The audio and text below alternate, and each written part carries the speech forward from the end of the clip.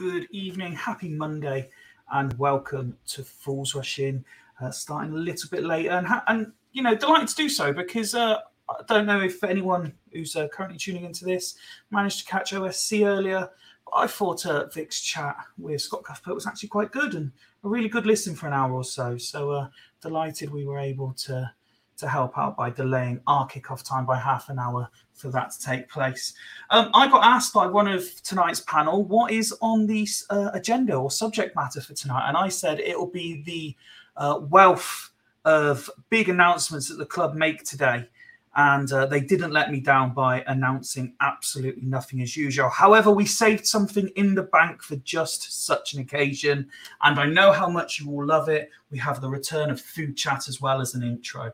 But before tonight's question and tonight's panel, let's roll the titles. Take my hand, take my whole life too, but I can't help falling in love with you.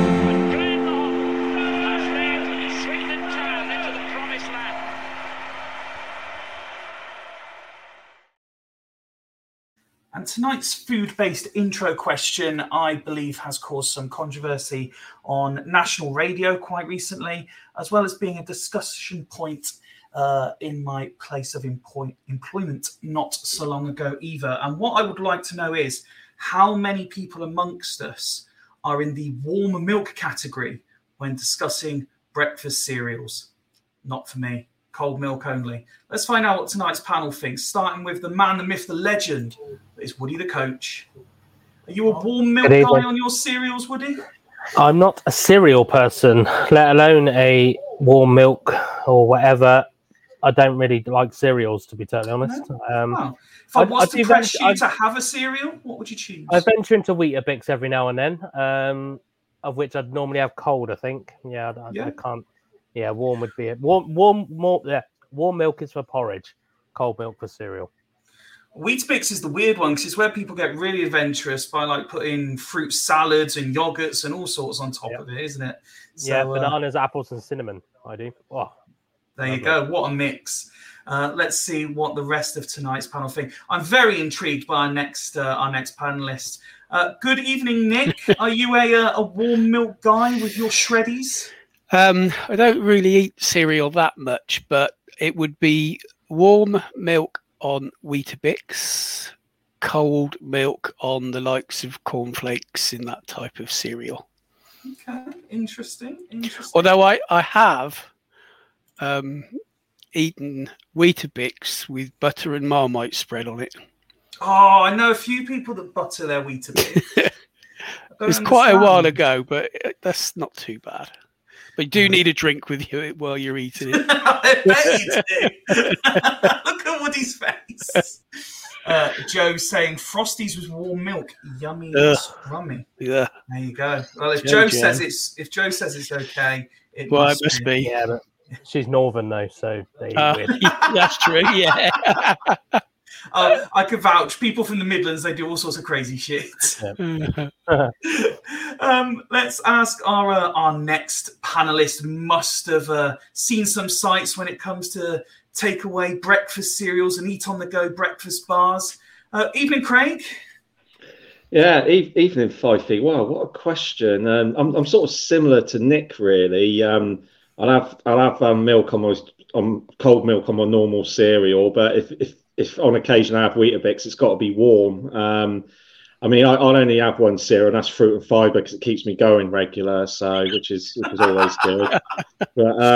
But yeah, no. I mean, yeah, it's weird because I do prefer cold milk. I like to have cold milk with my coffee. When they ask for warm milk, I'm like, no, I want cold milk. You know, especially at breakfast time. And speaking of coffee, as you guys knew, I met up with Ben earlier for a coffee, and that was good. And we had a nice with milk, though, was it, sir?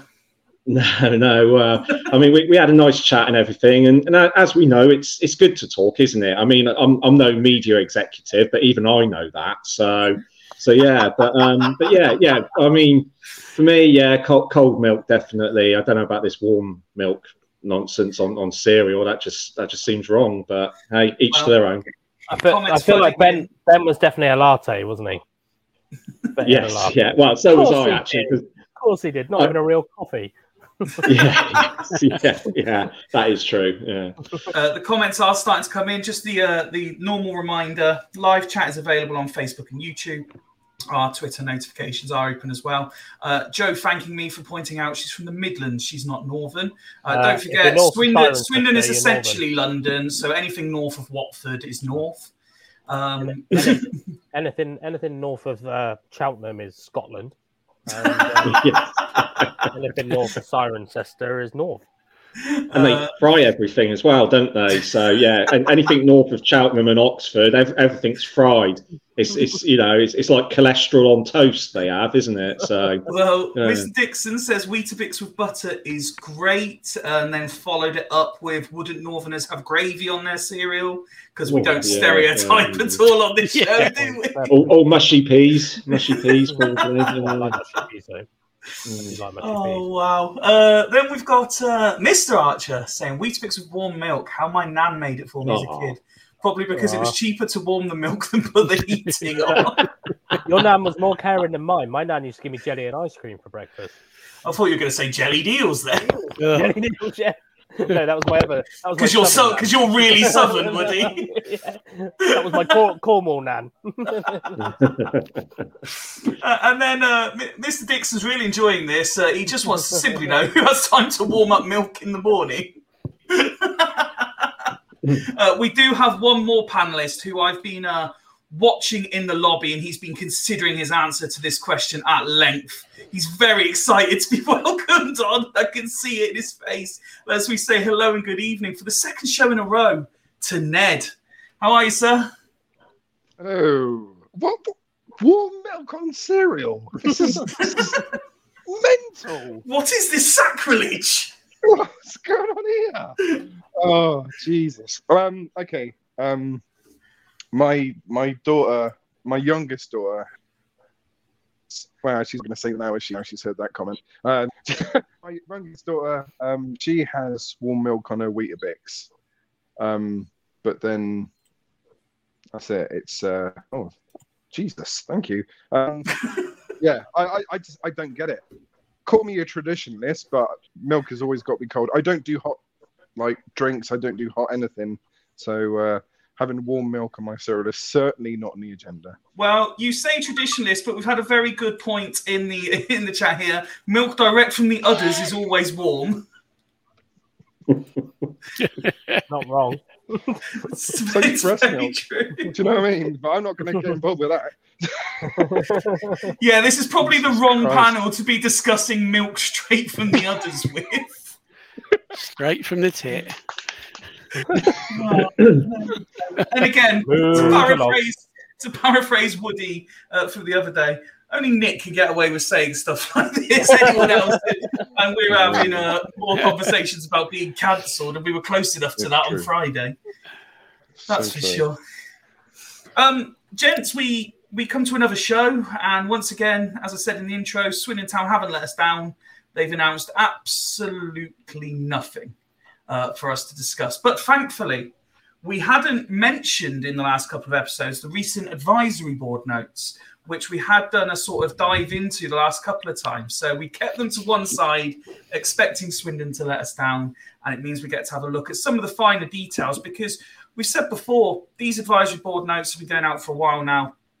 And but the last couple, they've revamped the layout. So when they publish it to the fans, it's a lot more of an easy read and an understandable read, in my opinion. And it makes the conversation about the points a lot more interesting. Well, interesting is debatable, but nothing else is happening, so we'll discuss it anyway.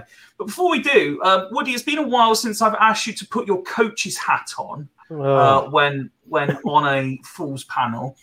But I just wanted to ask you, as we enter into the start of pre-season, I don't know if it's the same for you guys, but growing up and wanting to be a footballer, I always had this impression of what pre-season was. I was kind of brought up to believe it was all the footballers were just running and running and running and just getting really, really fit. And they would do proper training when the season started. But that's not so much the case in recent years, and it's developed. So, Woody, I just want to know, obviously, you're vastly experienced in coaching. Have you noticed even, I don't mean this term in any sort of derogatory standard, but even at the standard that you coach at, we're not talking professional with Swindon Town or anything, but have you noticed the change in how pre-season training? You've obviously just done your first, you've done 2 sessions now, is it? Yeah, 2 sessions with my lot. But I think, to be fair, actually, when I moved over to Swindon originally, kind of seeing the change there. And I think, to be honest, it's not necessarily just the level you're at, it's what personnel you can get hold of. And to be honest, so when I first joined Swindon, they had a guy called Mike Peacock there, who was there under Di Canio, I believe, as well. And he was our. That's tickled Nick, hasn't it? He's just giggling away while Woody's trying to talk. Sorry, Woody. I'll go mute. But yeah, so it depends on the personnel you've got there, really, and how serious you want to take it. Now, my approach has always been that if you only train once, twice a week, then you shouldn't be running up hills. You shouldn't be doing hundreds of bleep tests. You shouldn't be doing skipping rope challenges, all of this kind of stuff, because I would much rather just get a ball at their feet and do like what we call disguised fitness. But in the professional game, obviously they're spending 5, sometimes 6 days a week during the preseason. So they can dedicate time, if you like, to just doing strength and conditioning work, just doing cardio work. So I think the difference is like, 1, the personnel, and 2, how long you've got to work with.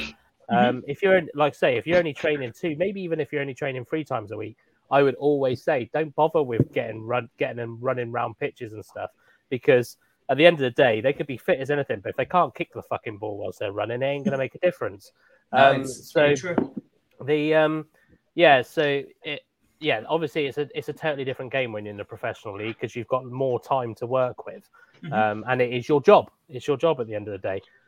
Whereas part-time teams, I know a couple that are down, like managers that have ran teams like a National League South and maybe the Southern League under that. What they tend to do is they'll still have their 2-3 sessions will still be mainly football-based, disguised fitness football-based, and then they'd actually give their players like stuff to do outside of training. So you might see it if you watch like quite a lot of those kind of behind-the-scenes YouTube documentaries and things like that. You'll often hear them talking about 5Ks. 5Ks, do your 5Ks outside of training. And if you're not training, do your mass running and stuff like that. So I actually prefer that approach, but that's just because I haven't got the full-time resources. I'm sure if Woot and Bassett were full-time, I'm sure we would. But I think it really does depend. But the guy, they would have been, the game's moved on so much in the last 10 years. They'll be, they would have been given closed season programs to do. It wouldn't just be pre-season. They would have been given stuff to do during, they would have been told, go out and enjoy yourself, eat, drink, whatever you want, but you need to come back to, this kind of level of fitness. Activities such as this one, Woody. Does 18 holes of golf count as pre-season training? Probably not pre-season, maybe closed season because they're still moving. But yeah, I mean, ask Gareth Bale. I mean, he's one of the fittest. He was one of the fittest ever, and I don't think he actually started pre-season training until the week before the season started. But yeah, it's I think, they would have had closed season. Even Swindon's level, I imagine, would have had closed season programs that they would have had to keep to. They'll come back. They'll probably be weighed. They'll probably be. Is it VO2 max? Yeah. The one where, that's the one, isn't it? They probably have all of CO2, that done. isn't it? I thought it was VO2. You're more likely to be right than me, to be fair. I could be wrong. Let's face it, you're a coach, whereas I'm someone who looks like this. I clearly don't do mass physical testing on a regular basis. I look like this because I'm good at telling people what they should do. Not because I can do it myself. But yeah, it's they I'm sure they'll come back. I just, I know Nick could probably, and I mean this in the greatest respect, Nick will probably remember running 20 years ago when they would have had to run up the Arkles or the Don Rogers stand, that would have been the pre-season fitness. But I think even now it's got bigger than that, really, the kind of whole fitness regime. Well, Lou Macari had him running all around the town, didn't he? Well, he did, yeah.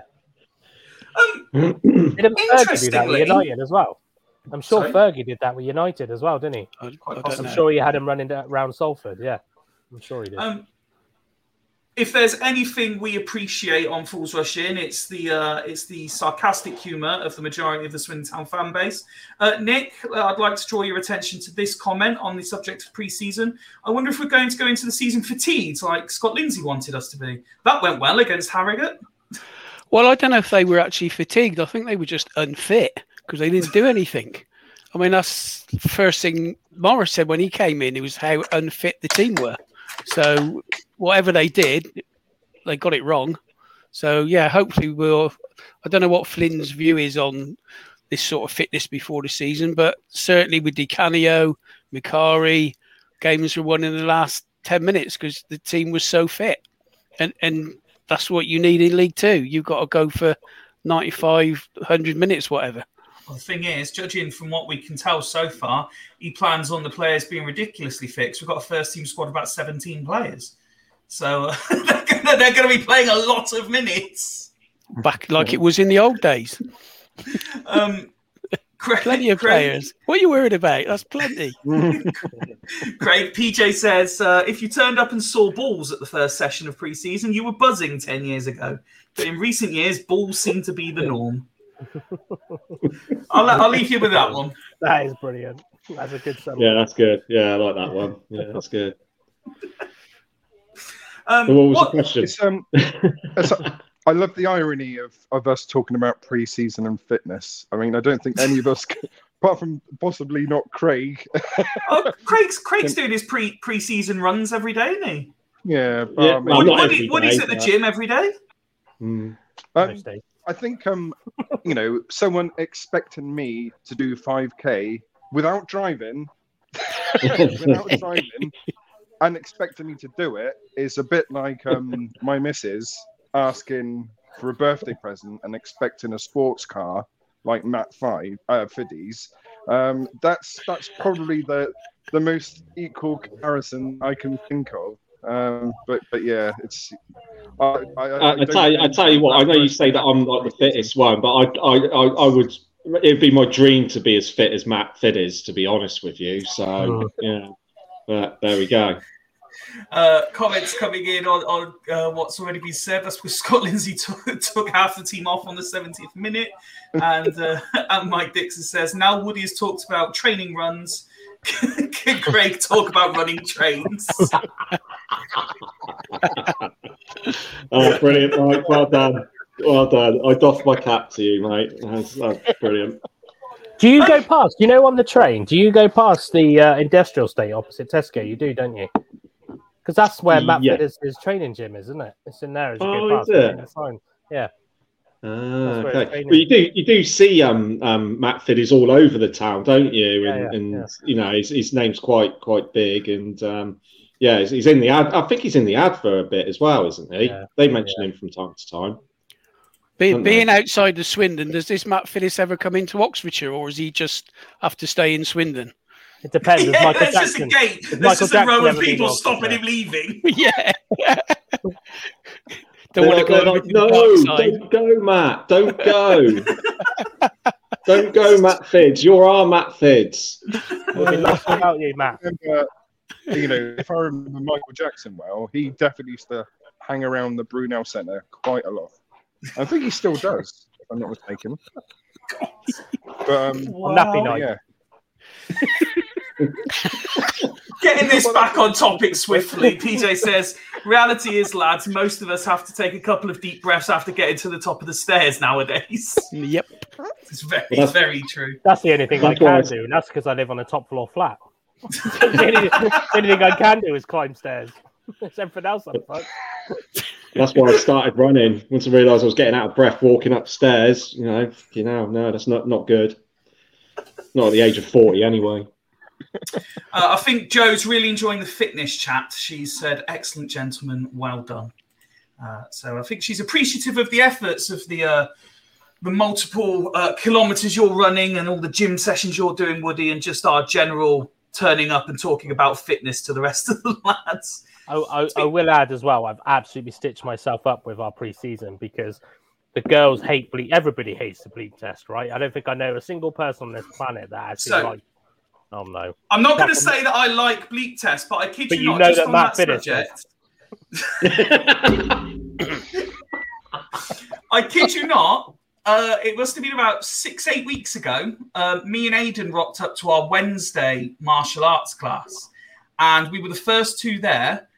And we normally go through stretches and do some sort of warm up. And I turned around to Aidan and said, "Should we do a bleep test to warm up?" And he went, "What's a bleep test?" I said, "Have you never done one?" Warm up? Yeah. I said, "Have you never done a bleep test where you have to run end to end and hit the beep?" He said, "No, I don't think so." So I went on YouTube, found an old bleep test. for 20 minutes, me and Aidan were just running up and down the room. I was so pleased I still got to level 10. Wow.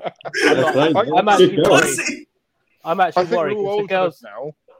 I think we're all old enough now to call it by its proper name, the cunt test. My PE is a twat test. But because obviously the ladies hate it, and Simon, the manager, has said he's not even going to tell us coaches when he's going to do it. He's going to because he doesn't want people just to not show up.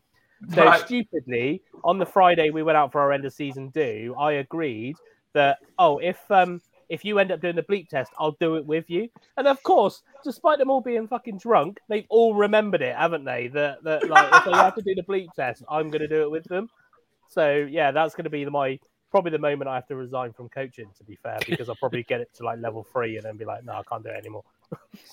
Can we get your mate? Can we get your mate to take some photos of you doing that bleep test? Well, Rich is going to be part of the coaching team for pre-season, so I'm sure he'll take a photo or two. I imagine it will look something like this, won't it?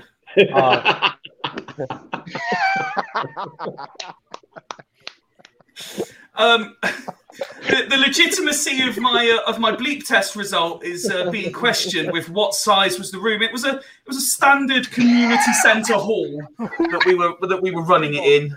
It's a phone box. The room seems smaller nowadays because I'm considerably bigger than the last time I did a bleep test.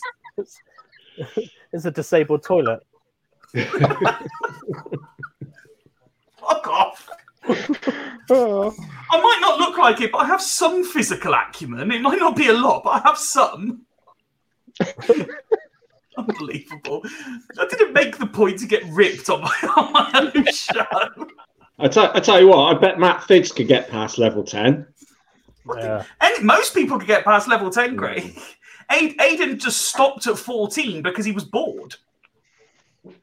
He could have kept I going reckon- much further. I reckon Matt Fitz runs backwards. On the bleep test.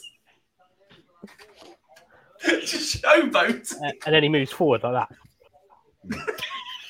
And then the advert are there to report it. So Yeah. even better for Matt Fitz. Fitz breaks world record at bleep test. Yeah. That'd be Local hero does it again. On one side, Matt Fitz there with like smiling because he's broke the world record. On the other side, Deborah from Robbourne because there's potholes with her arms folded. Or she's pointing. Should we turn attention back to Swindon Town, guys? We do believe, and we have no insider knowledge, but it was published on the advisory board, and let's face it, they can't wait much longer. It should really be the kit launch by the end of this week. What are we expecting? Something that's just going to be like, wow, I didn't see that come in, or the same as last year with an extra stripe somewhere? Nick, what's your expectations for this year's kit? I think we're going to get a massive surprise, and it's going to be something off the wall that none of us are expecting.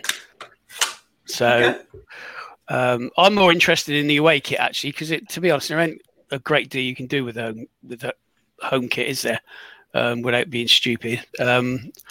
I would like us to have a decent blue away kit again. That's some of the best ones we've had in the past. Mm-hmm. So we've done the white, we've done the black, we've done the yellow, or was it gold? I think it might have been gold. Yeah, of course it was bloody yellow. So yeah, let's have a blue away kit. Okay, Craig. Yeah, I think the home kit's going to be what's that? Jojo. I'm just about to flash it up. Oh, okay. Sponsored by red with hexagon football shapes and it's on the back. Oh, we're gonna flog that joke to death forever, aren't we? Yeah. Maybe a black belt going round. I don't know. Oh dear. Maybe it could be me and him, both with our black belts. Yeah, we ought to get his name trending on Twitter, really. But yeah, I mean, I'm not too fussed about the kit, to be honest. I mean, the home kit's going to be red. I think. Could you imagine if it's not? If they completely troll us and the home kit isn't red? I mean, it's. I'm not too far. I mean, my actual opinion on kits is that I think the away kits should be alternated every year. You should keep the same, like your away kit. You should keep that for 2 years, but the year in between, you alternate the third kit. So every year, either the second kit or the third kit changes, but not both at the same time, like we have done it for God knows how many years. I would argue the home you shouldn't really need a third kit. Well, no, but it's, I mean, the home kit, I understand. I would still think, I don't think it's fair that kits are changed every season, but there's not many teams that don't do that. I think Wimbledon, they keep theirs for 2 years, but I can't see that changing. That's more. I would be really pleased if the club did something along those lines when it came to the away kits, whatever colour they're going to be. But yeah, I'm not too fast. I guess if I had a preference for the away kit, I'd go with Nick, like blue. I think the blue and black halves that we used to have, which I think had Castro on the front, that was one of my favourite away kits. So yeah, something like that would be pretty cool. Okay, Woody. Yeah, I mean, I agree with Craig as well, really. I wish we'd kind of go back to that. I know Adidas were the ones that kind of changed that, weren't they? That changed it to the 1 year thing. But when you look at, I think if you brought out a good quality kit and did put the price up, but you had that kit for 3 years, I think you'd actually find yours to sell more. Because people will buy it. And then the NFL do it, don't they? That's one thing. I've got an NFL top. And I think it's the same one they had 4 years ago or whatever. So I think it's but yeah, I wish I could have Nick's optimism in terms of it, taking us by surprise. But given that last year they gave all of that massive, actually this could contradict a little bit, given the fact they gave all that build up, and to be honest, I thought the kit was quite disappointing. But they gave all that build up. They haven't given any build up this year, and we've got four days left.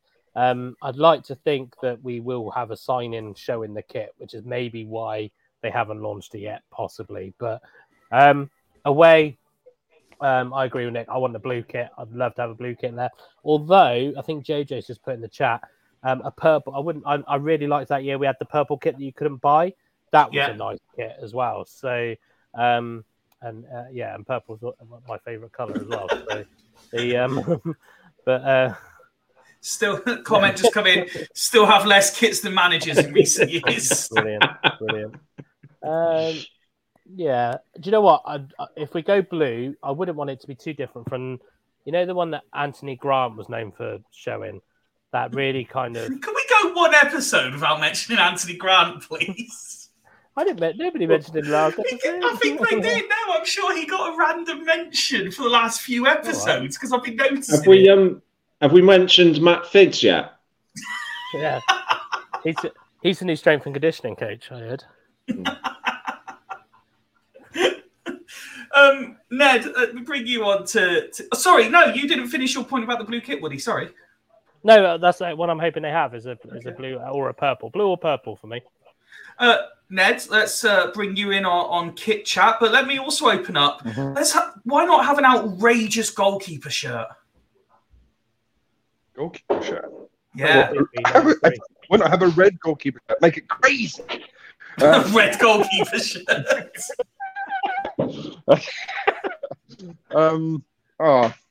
I don't know.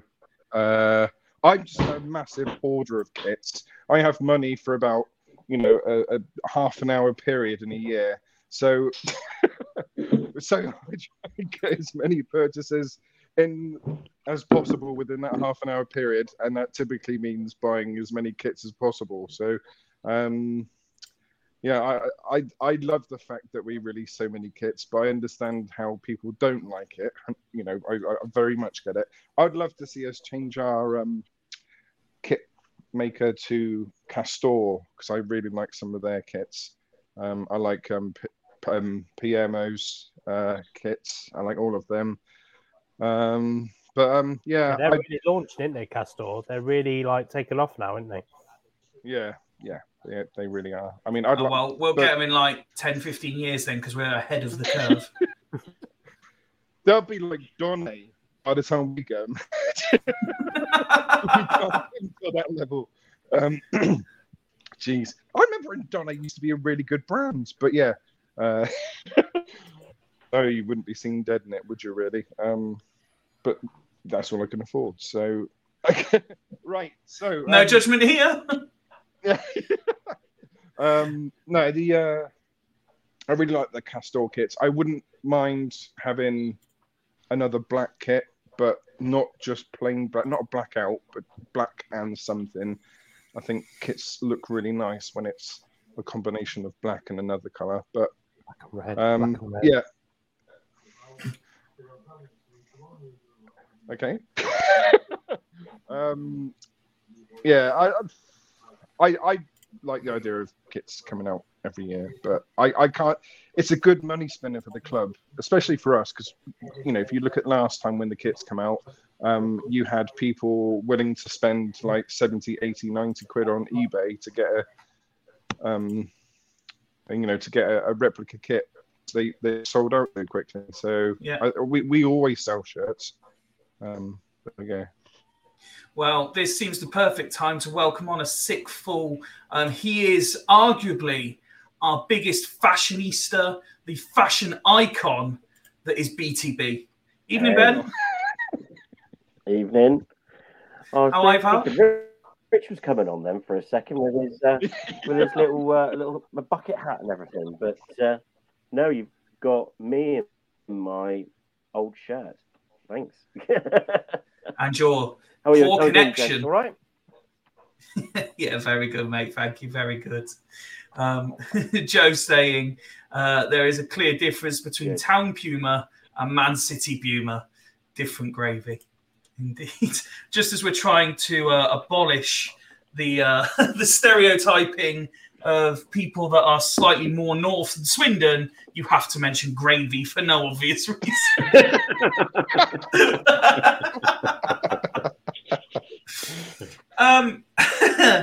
So, Ben, yeah, we were just discussing the set to be launch of the new kit. Are you expecting something properly decent this year, or generic and standard?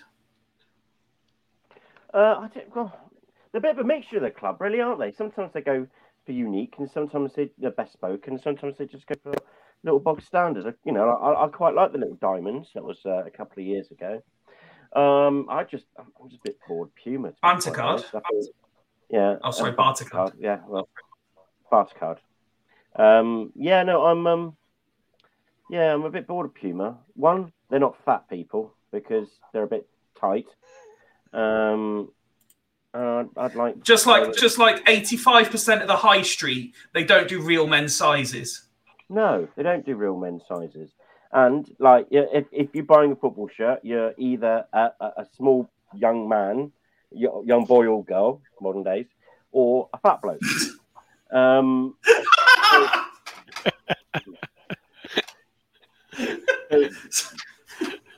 They should make more shirts for fat blokes and make rounder. You know, like you get specialist shirts now for fat men. They're like t-shirts for fat geezers that are now suited. I'm trying to think who does the adverts on TalkSport for the Untuck It shirts. Yeah, that sort of thing. They should do that with football shirts as well. Shirts that are just a bit more rounded around the belly area. So it just fits nicely. So you don't get that embarrassing undertuck of belly. If you the bit that sucks the belly, that looks like it sucks the belly in and gives you more arm and stuff. Yeah, every time you lift your arms up, you show off your belly button for everyone type thing. You know. So what you're looking for is maternity wear for men's maternity wear kits. That's where we put. You know, we'd sew so many. She's looking around the table. We love her curry. As Charlie Austin said, we like a Chinese. So you know, had Chinese last night.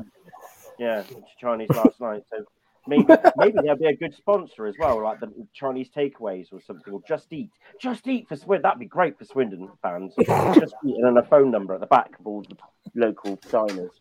And Matt Fiddis at the top. Swindon Town sponsored by Just Eat would be fucking class. Yeah. It would be. And the away stuff could be sponsored by like Matt Fiddis. And then it'd be like yin and yang. Yeah, exactly. So, you know, we've got so many ideas, but if the club get in touch, but they need to communicate better because they're crap at it.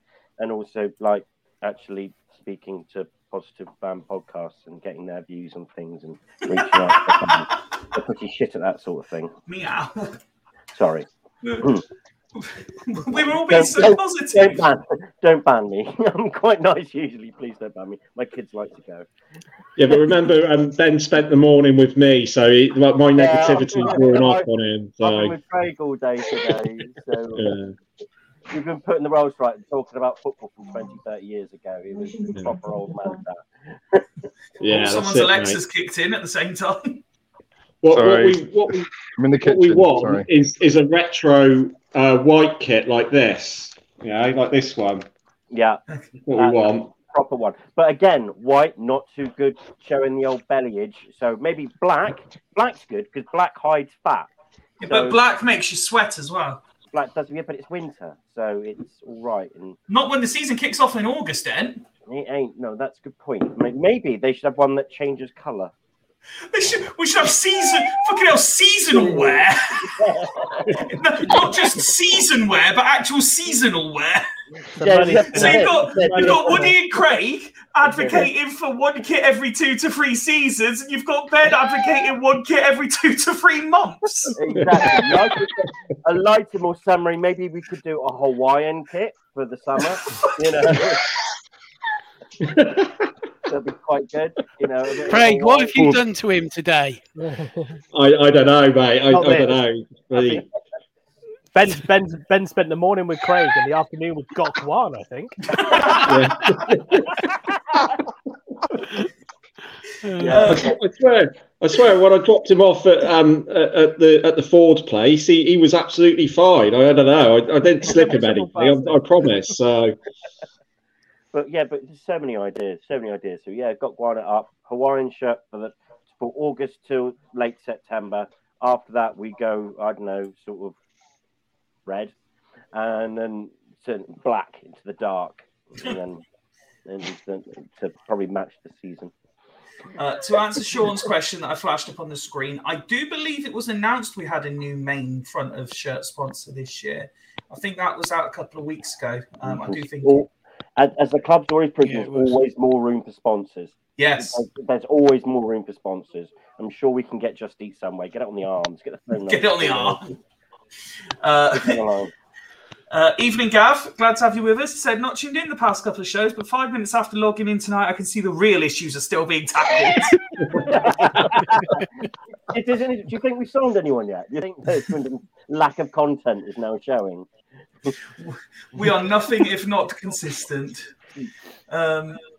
What else have we got in the chat here? Arch, is he giving hints of what the new kits might look like? He mentioned that the away kit won't be white and the third kit won't be green. Now he's saying hyper global colour. If you know what I mean. They're the colour changing T-shirts from years ago. Do you not remember them? He's saying about. Oh yes, yeah, I know what you mean. Yeah.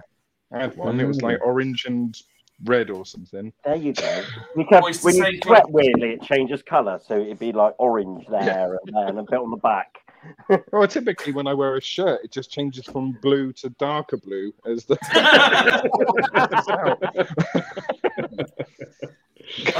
Hi, Fifey. I thought the Twitter abuse of the kit men was a disgrace. Will you be addressing this? I mean, I'm presuming that you're referring to when they got referenced in a passive-aggressive tweet about something else that was non-related to them. There's not much. There was no direct abuse aimed at them. Their name was used in a sarcastic way in regards to the club and their marketing strategy. But conversations have taken place off camera, if you really want to know.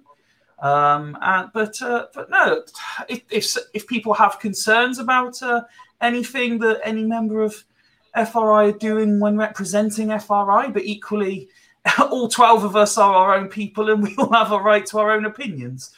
We don't all have to agree with Ben, the same we don't have to agree with me, we don't have to agree with Craig, we don't have to agree with Woody or Kieran or Warren or any of the others.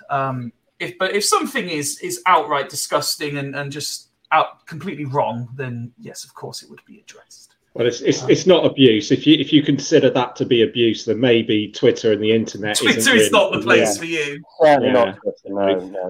I'm sure I've had more abuse on this tonight than that classes as abuse. I think we've all had worse than that aimed at us before. So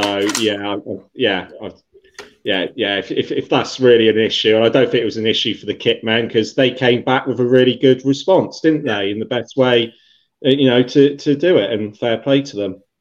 Yes, I think people outside of the conversation, they either take fake offence to cause disruption, or they just take any opportunity to cause disruption of any style. But yeah, if you do ever see any online comments or anything else from anyone at FRI that you're concerned about from an FRI perspective, don't hesitate to let me know and it will be dealt with accordingly.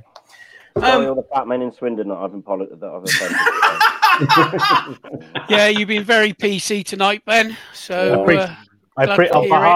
behalf of the fat men of Swindon, Ben, I appreciate your apology. That's all right. It's heartfelt and Ben, I thought what you said was an absolute disgrace, and I hope that Fifey addresses it soon. So yeah, well, I here tendered my resignation as it's been brought to my attention. Oh, thanks for that. I'm sorry. Ben, it's just because you've been going to the gym now and you're going to be super slim. I will be. It's working on it. It'll be small time, Ben. The problem is today I had a Subway for breakfast, and then it's not been too good today. But yeah, I should be working out. The important thing is, did the car get through its service okay? It did actually, and it needed no extra little bits, which is not too bad since the car's 15 years old. They went, no, it's past fine, thank you. But I will need stuff done in the near future. Okay. But it Mick got Fiddy's. through. It got through, and it cost me about 208 quid, so it's not as bad as I thought. Royston says, I hope to join you at the tourney. I hope Glad All Over will be blasted through the speakers. Well, thank you for the lovely segue, actually. Before we talk advisory board, yes, on anyone who missed it, on Friday, we announced that we will be doing a live show on New Season Eve. I believe I make it 8 of the 12 fools are currently scheduled to be there and live. And we have had some questions sent in about it since the announcement. So I'll just take a couple of minutes to answer those publicly so that everyone has the information. People were asking about tickets. We discussed this over the weekend. We were initially going to use a site similar to Eventbrite, who I've done stuff with before, but we were conscious of a couple of things, really, in that, A, there are fees, and we want to make sure that British Heart Foundation, who we're trying to raise the money for, get as much of the money as possible. Yeah. And obviously, it's a limited capacity where we're holding our first live event. So we're actually going to manage the tickets ourselves. We've opened up a Just Giving page, and what we'll do is anyone who wants tickets, get in touch with us. And we will pass you the link. And we're not setting a price for the tickets. We're asking for a donation towards any tickets. And once that donation's had, then you will be sent some form of confirmation, etc. regarding that. I've been asked whether kids can attend. The answer to that, really, and the answer that I've given to a couple of people that have asked is, I'm not against kids going. Anyone who comes to Fools Rushing Live know what we're like and know what's likely to be said. And I did get one comment back that said, after Jackbox the other night, the kid definitely isn't coming. Yeah. We take no responsibility for any of the language. If the parents are happy for the children to be in that environment, we're happy for the children to be there as well. But would you take your kids to Roy Chubby Brown? Just think that. No, because Roy Chubby Brown isn't funny, but we are, so that would be true. That's true. Yeah. And another question I've had a couple of times is, will there be any Swindon Town players in attendance? With it being on the eve of the new season, it's very, very, very unlikely. And given that we've had an email today that said that their pre-season schedules are so rammed at the minute that they can't fit any sort of interviews or pod appearances in at the moment, it's very unlikely. However, we have reached out to a couple of former Swindon players, and we're hopeful of having one or two there on the night for a brief chat, a couple of Q&As, and amongst all the other content that we've got planned for the evening. Is charging during a cost of living crisis really appropriate? That's exactly why we haven't.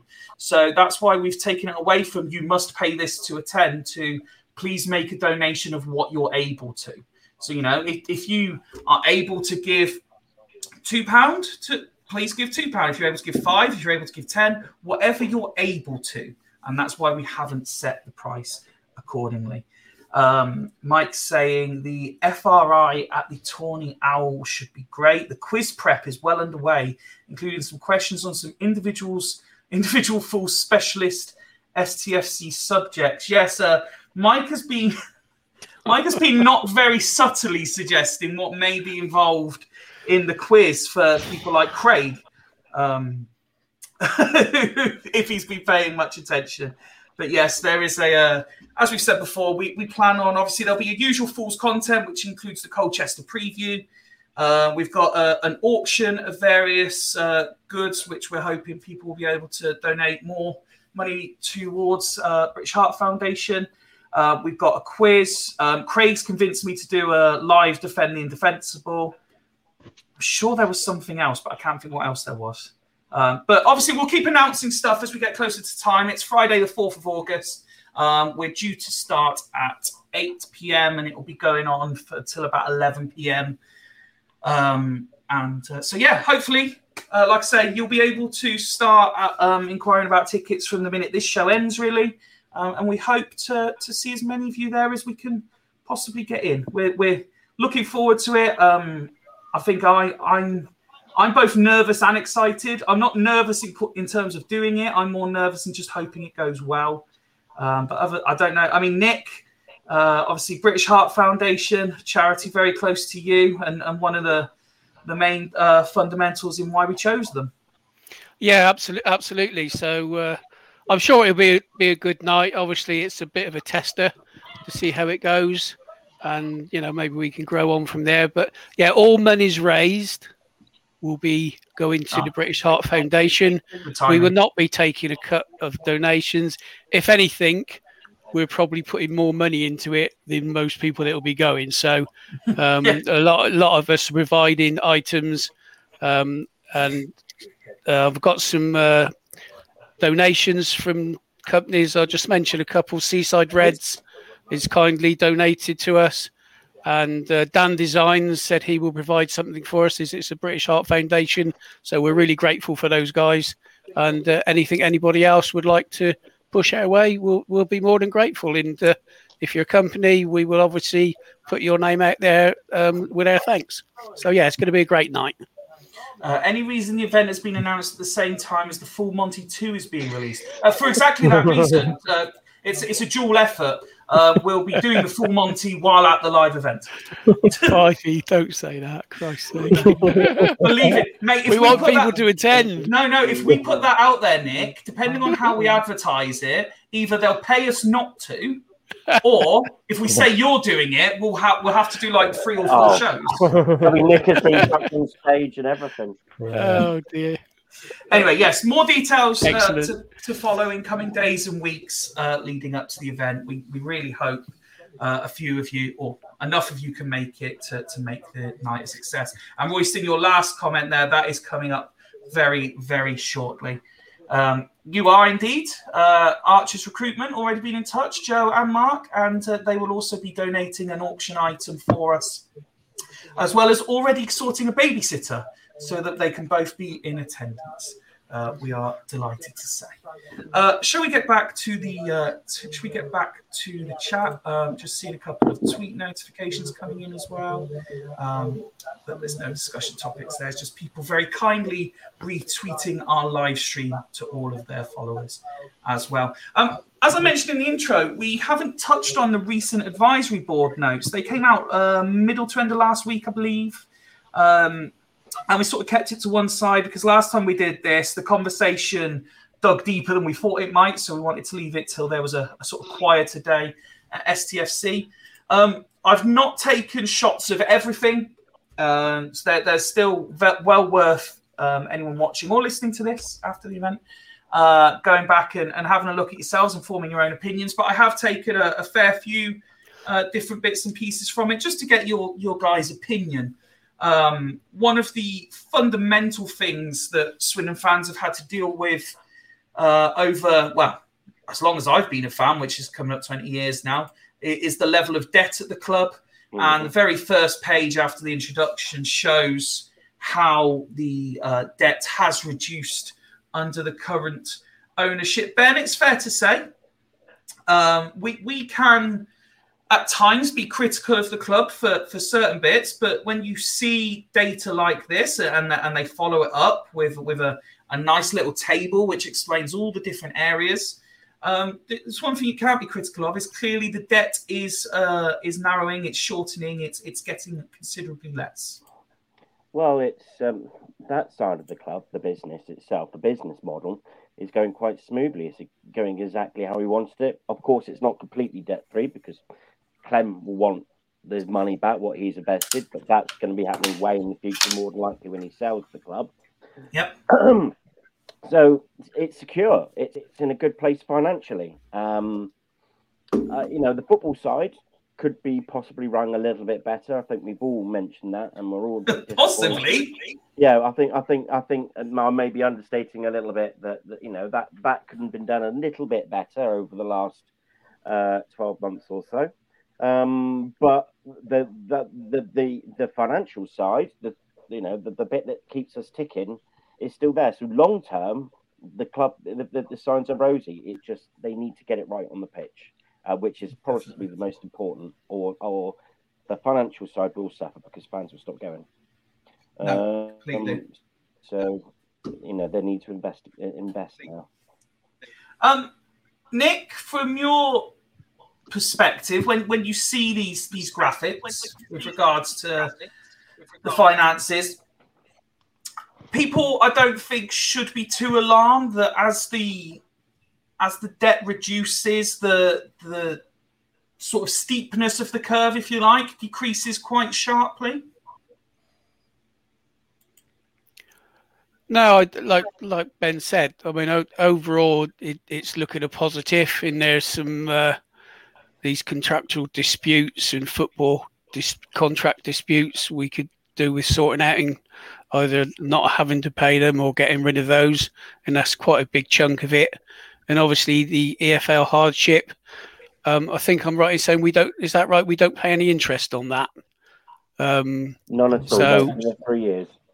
Yeah, so there's no point paying that off at the moment. If you're not paying interest on it, you just as well leave that where it is. So we're probably in an even healthier position than it actually looks. So my concern is, like Ben's, that this is great, but we need to be investing in the football side of it. And I'm sure we'll come on to what's happening with lack of activity and the reasons behind that. So I'll leave that for now because I'm sure everybody will have plenty to say about it. But yeah, on the whole, it's looking good. They said they're spending money on some immediate ground improvements. So it would be good to have a bit more detail on what they're actually doing, because it was quite a vague comment on there that, yeah, we're doing stuff, but we don't really know what. And hopefully we'll see some benefit when we're back at the ground next season. Let's hope so. Sorry, excuse me.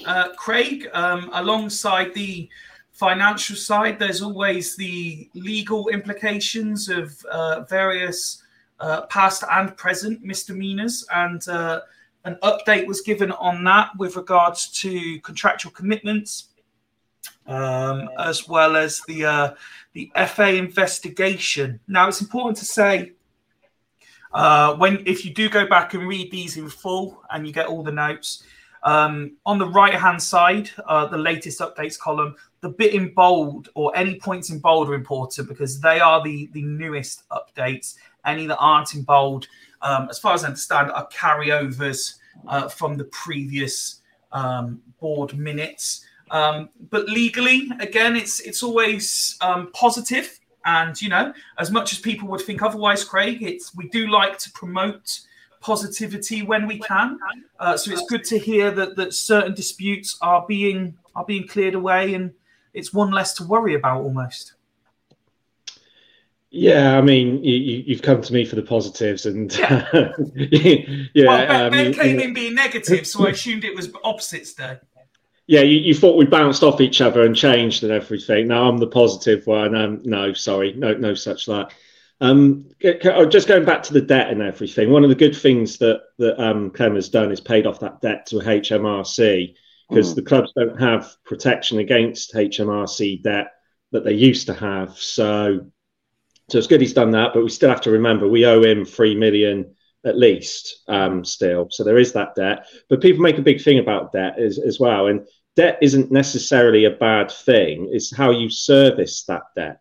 Tottenham Hotspur is a great example of a club that's in a lot of debt because they financed their stadium, but they're still able to run at a profit and everything else. They got a good plan in where it's not, that debt isn't crippling them. So that's the important thing to remember about debt. It sounds all scary and everything, we were $3 million in debt. Apart from that thing to HMRC, that was important that we did pay that off. But 700,000 in debt for a League Two club, it's nothing really. It's nothing to be too concerned and worried about, as long as we've got a plan in place, which I'm sure Clem and Rob have got to eventually pay off that debt. So that's the main thing. But we also have to remember that we do owe Clem that debt, and I know he said that there's no plan to pay it back and that there's no plan to charge interest on it, but that can still change. That's not contractually written in black and white. It's not written in blood that can happen.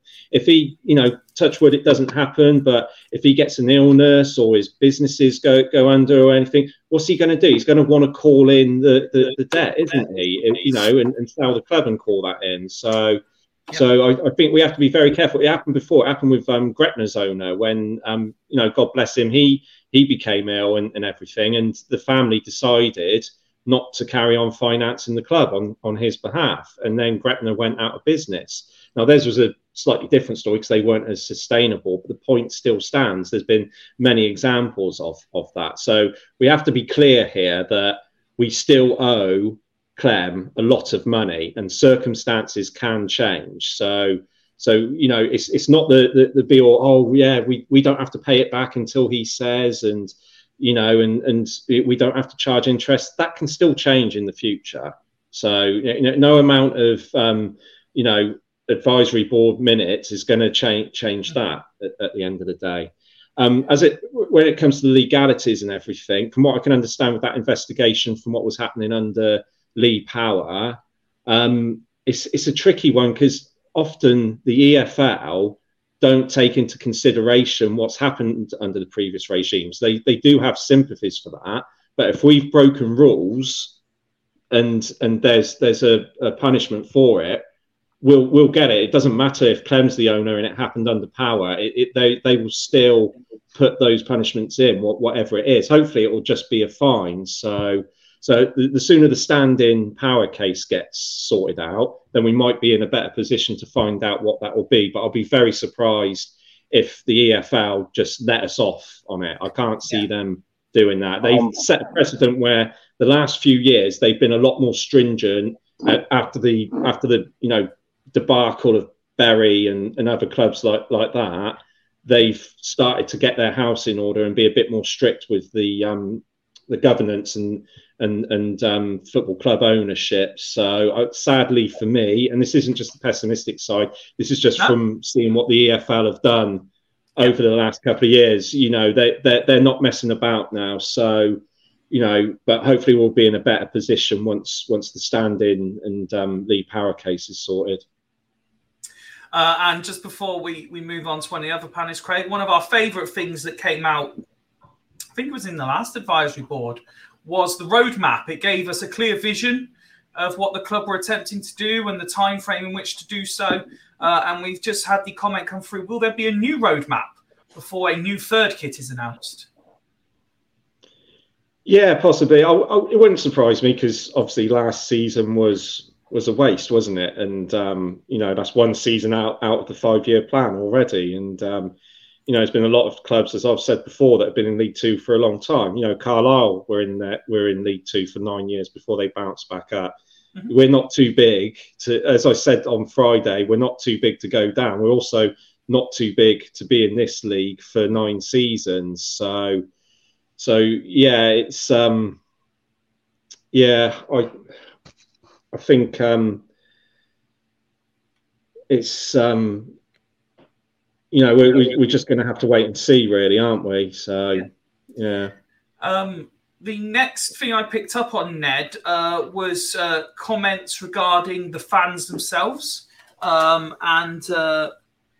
obviously the club referred to how positive behaviour can enhance the club's reputation. The EFL have issued a fan behaviour guidelines with automatic bans for pitch invasions and pyro usage.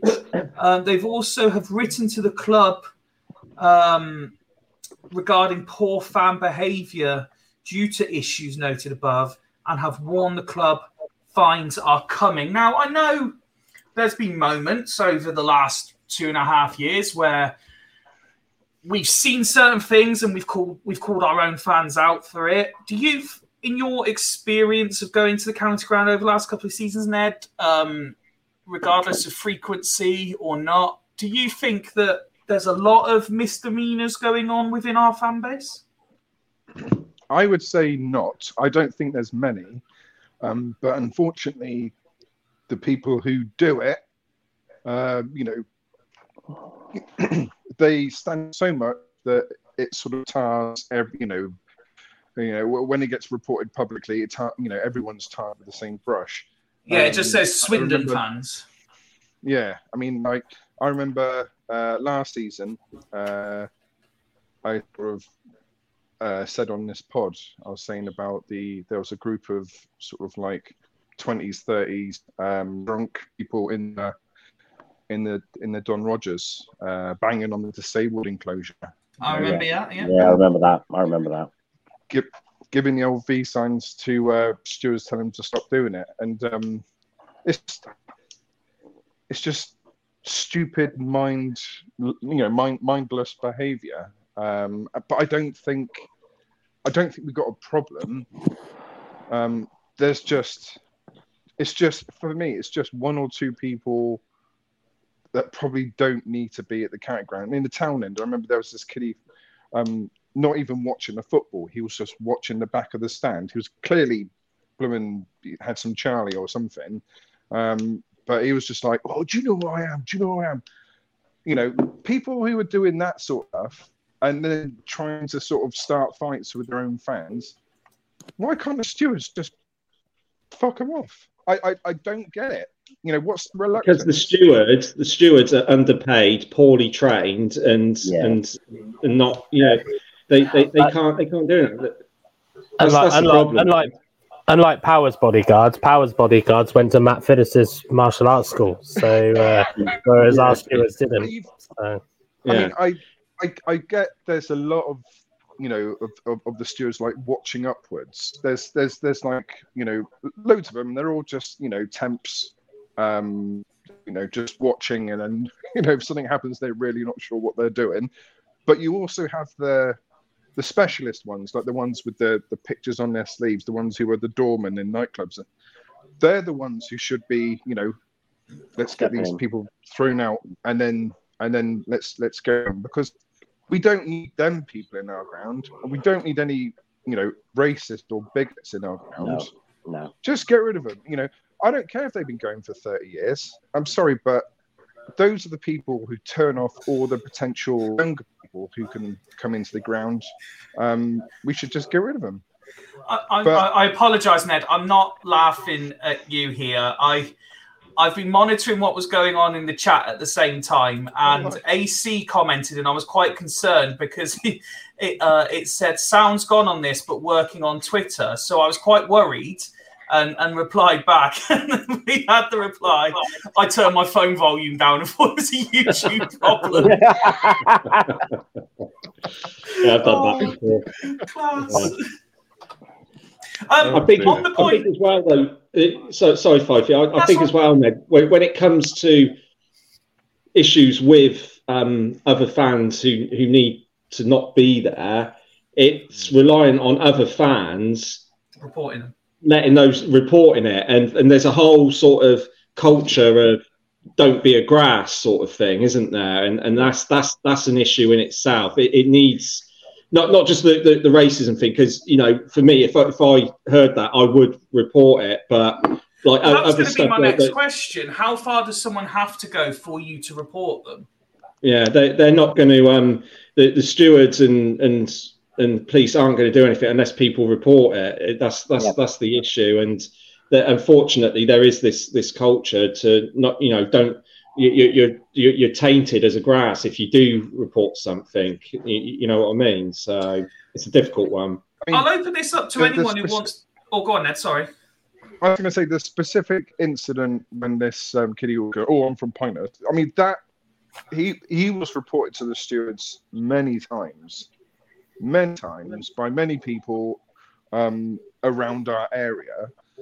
And it's just, you know, nothing was done. And I would imagine nothing's done until he's physically done something. But snitches get stitches. It's just, surely you can see, I can see it. Why can't they see it?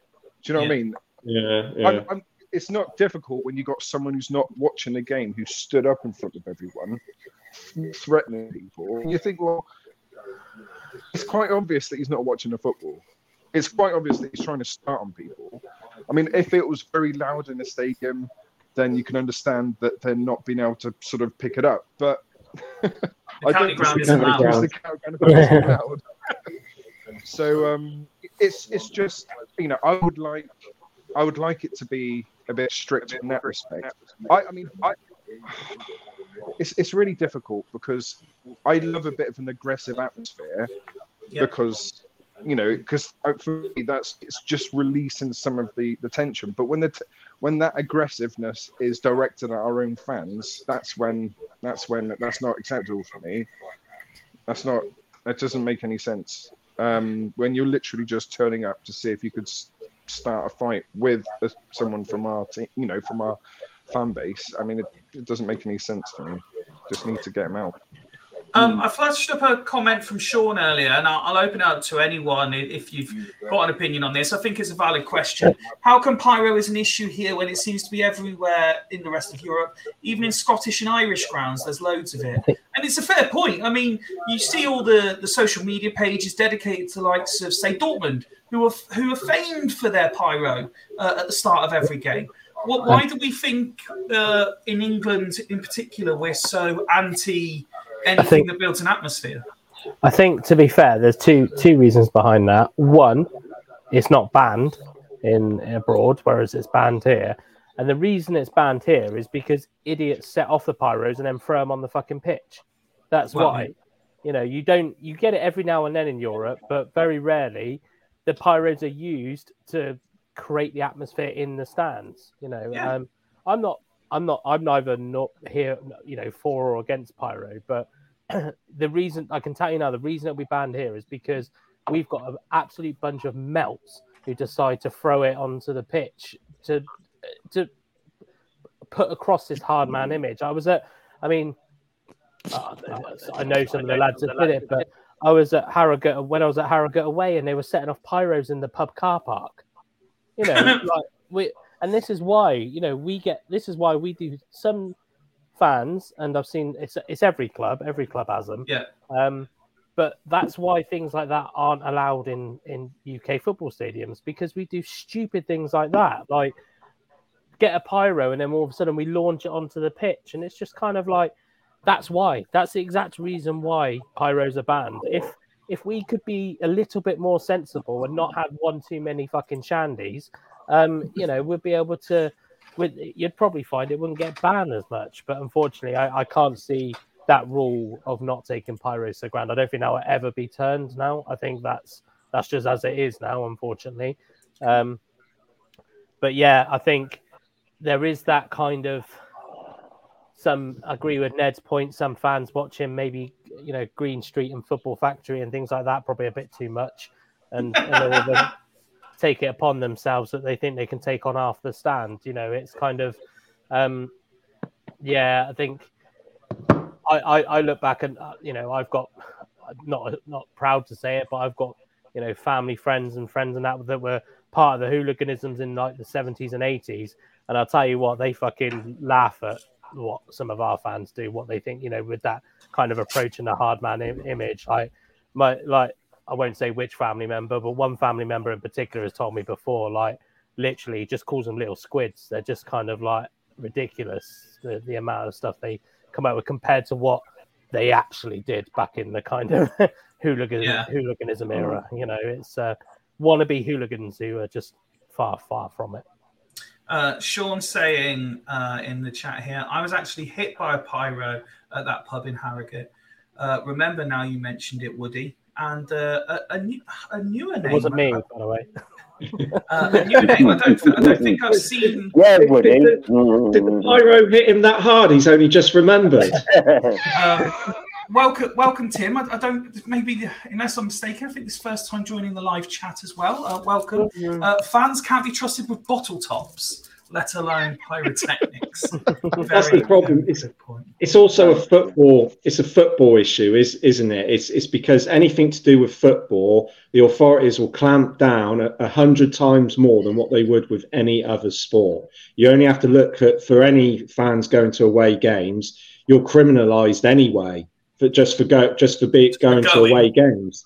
But you are, though. You're not allowed to carry booze on a coach to away games and things like that. You know, the local police treat you totally differently when you're at football games as well. You know, I work with the British Transport Police, and they're great with football supporters and everything. They do it the right way. But as soon as you step off that station and you're being dealt with the civil police, you're basically treated like criminals. No, not very civil at all. You're being treated like criminals. You only have to follow what's it called? Fair support. There's a solicitor online on Twitter who deals with football, defends football people who've been prosecuted for football related offences, and the law's so weighted against football supporters in a way that it isn't for if you're going to rugby. And I've seen rugby supporters be absolute arseholes and smash up pubs and cause trouble on the stations and everything like that. No, you can't speak ill of rugby supporters. Don't forget what's the saying? Football is the game for gentlemen played by hooligans, whereas rugby is the game for hooligans played by gentlemen. Well, that's the thing, but you don't hear about that with the rugby players and with the rugby fans. But they don't have legislation, actual government legislation that goes against them, unlike football fans. And that's part of the thing with pyro. I mean, I get what Woody said is absolutely 100% spot on with the pyro as well. But if it happens in other countries, it shouldn't be a problem. But yeah, it's one of the biggest. One of the biggest sporting events. Sorry, Woody. Just going to say, one of the biggest sporting events going on at the minute is the Ashes. Darth Vader got kicked out of the fucking cricket, and everyone thought it was funny. Yeah, clearly he's been kicked out for something. Yeah, that's true. Sorry, Woody. Carry on. Well, I was backing up Craig's point. Really, it goes as far as kind of. I think the kind of legislative side set by UEFA, set by FA, is just as bad. Because you're not allowed to take a pint of beer, within the rule is something like within plain sight of football, isn't it? So even if you're in the hospitality boxes, they get covered up, don't they, during the game if you're still in them? So you can't have a drink. But then like rugby's fine, non-league is fine.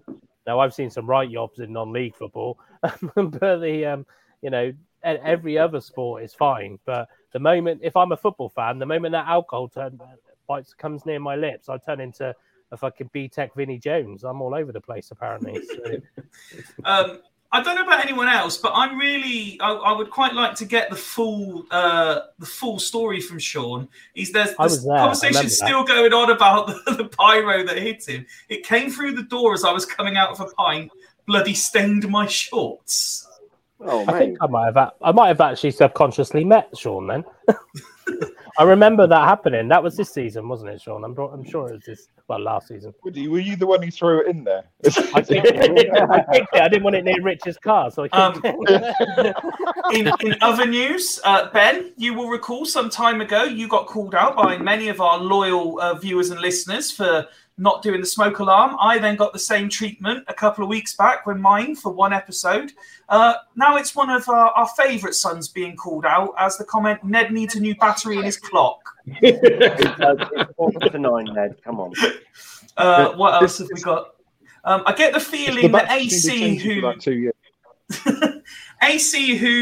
we've learned a lot on Fools Rush here. AC isn't short of an opinion or two.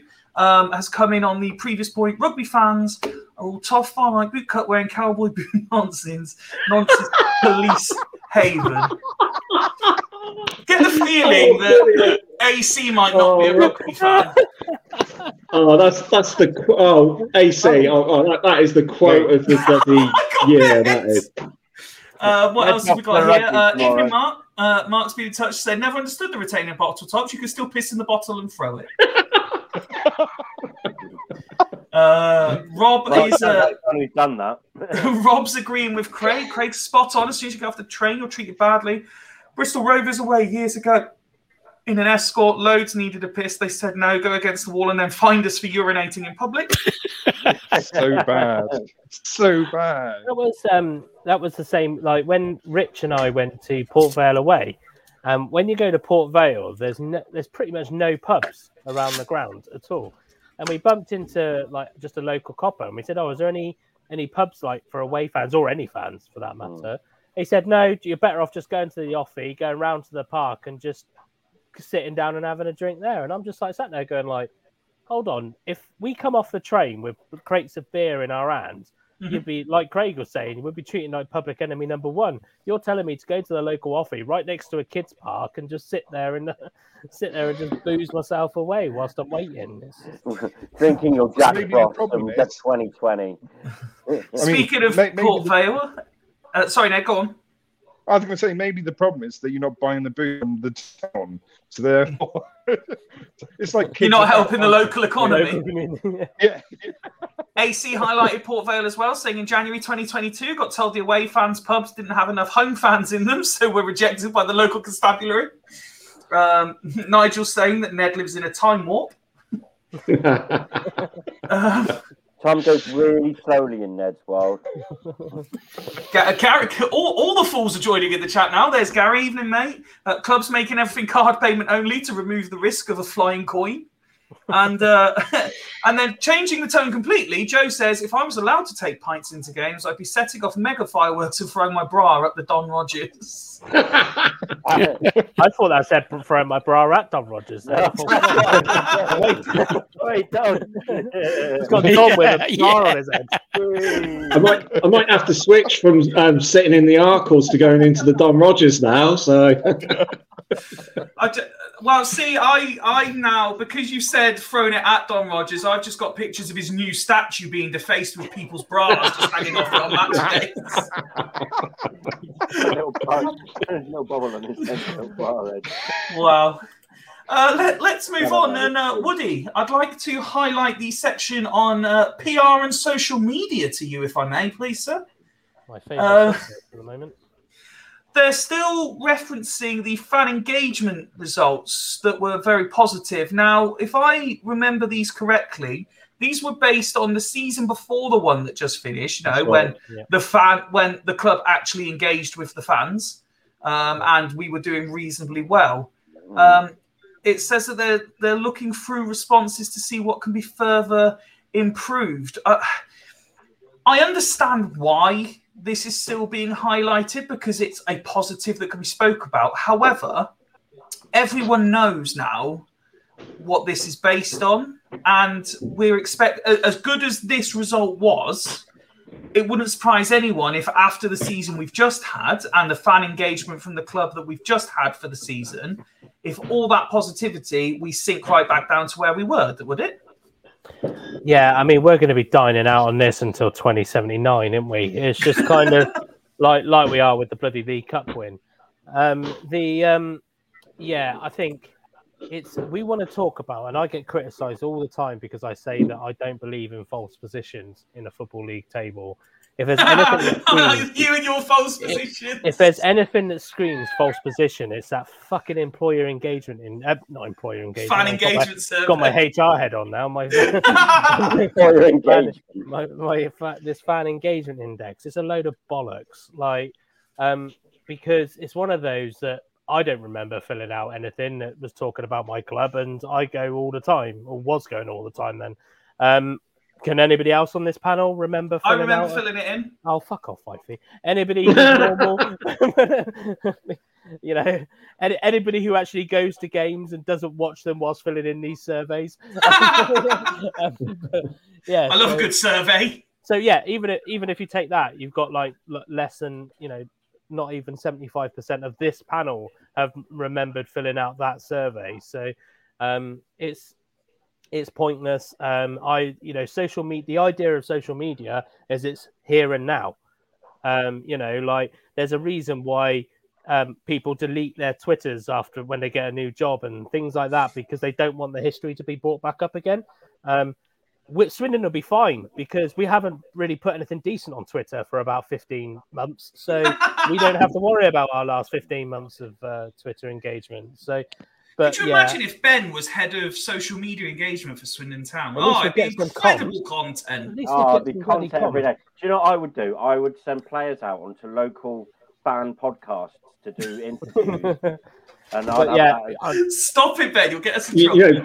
Ben, you would make a really good media executive and club photographer as well. You would. I'll tell you what.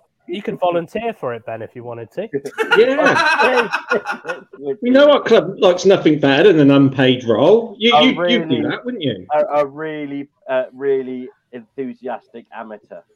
Yeah. Oh, can you imagine the socials of my And you might even get to speak to a player. Yeah.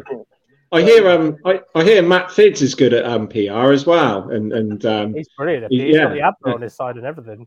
Yeah, exactly. Yeah. Honestly, you think me? I'm only sending my tweets out of the club. We would sound like David Brent or someone like that. When it's like Dave Bentley or something weird like that. Would be a nightmare. Sean says that fan engagement is even poor in the ground with the crap PR system they've got. He's right though. That's he is 100% right. Like, if I said to you, what engage genuinely? I know we sit here and we criticise the club mainly for entertainment purposes, but are you not entertained? With the exception of trying to sell you a fucking season ticket, right? What engagement have you had with the club? Oh, honestly, you couldn't write it. I not got you, it. 5B, No. I got that email again. I got that email again 10 minutes after I got the email where the club told me that we weren't allowed to talk to Charlie Austin. Yeah, because they probably went, "Oh, that's media." No, Swindon Town, here, come and get your seat. I'm taking a piss. But if I'll tell you what will the evidence will be in the pudding with that bloody survey. If we're anything above 60 next year, there's something wrong with that survey, because I just cannot see how unless they take OSC into consideration and Sir Tom Broadbent Lounge, us. Well, they won't consider us for positive feedback, will they?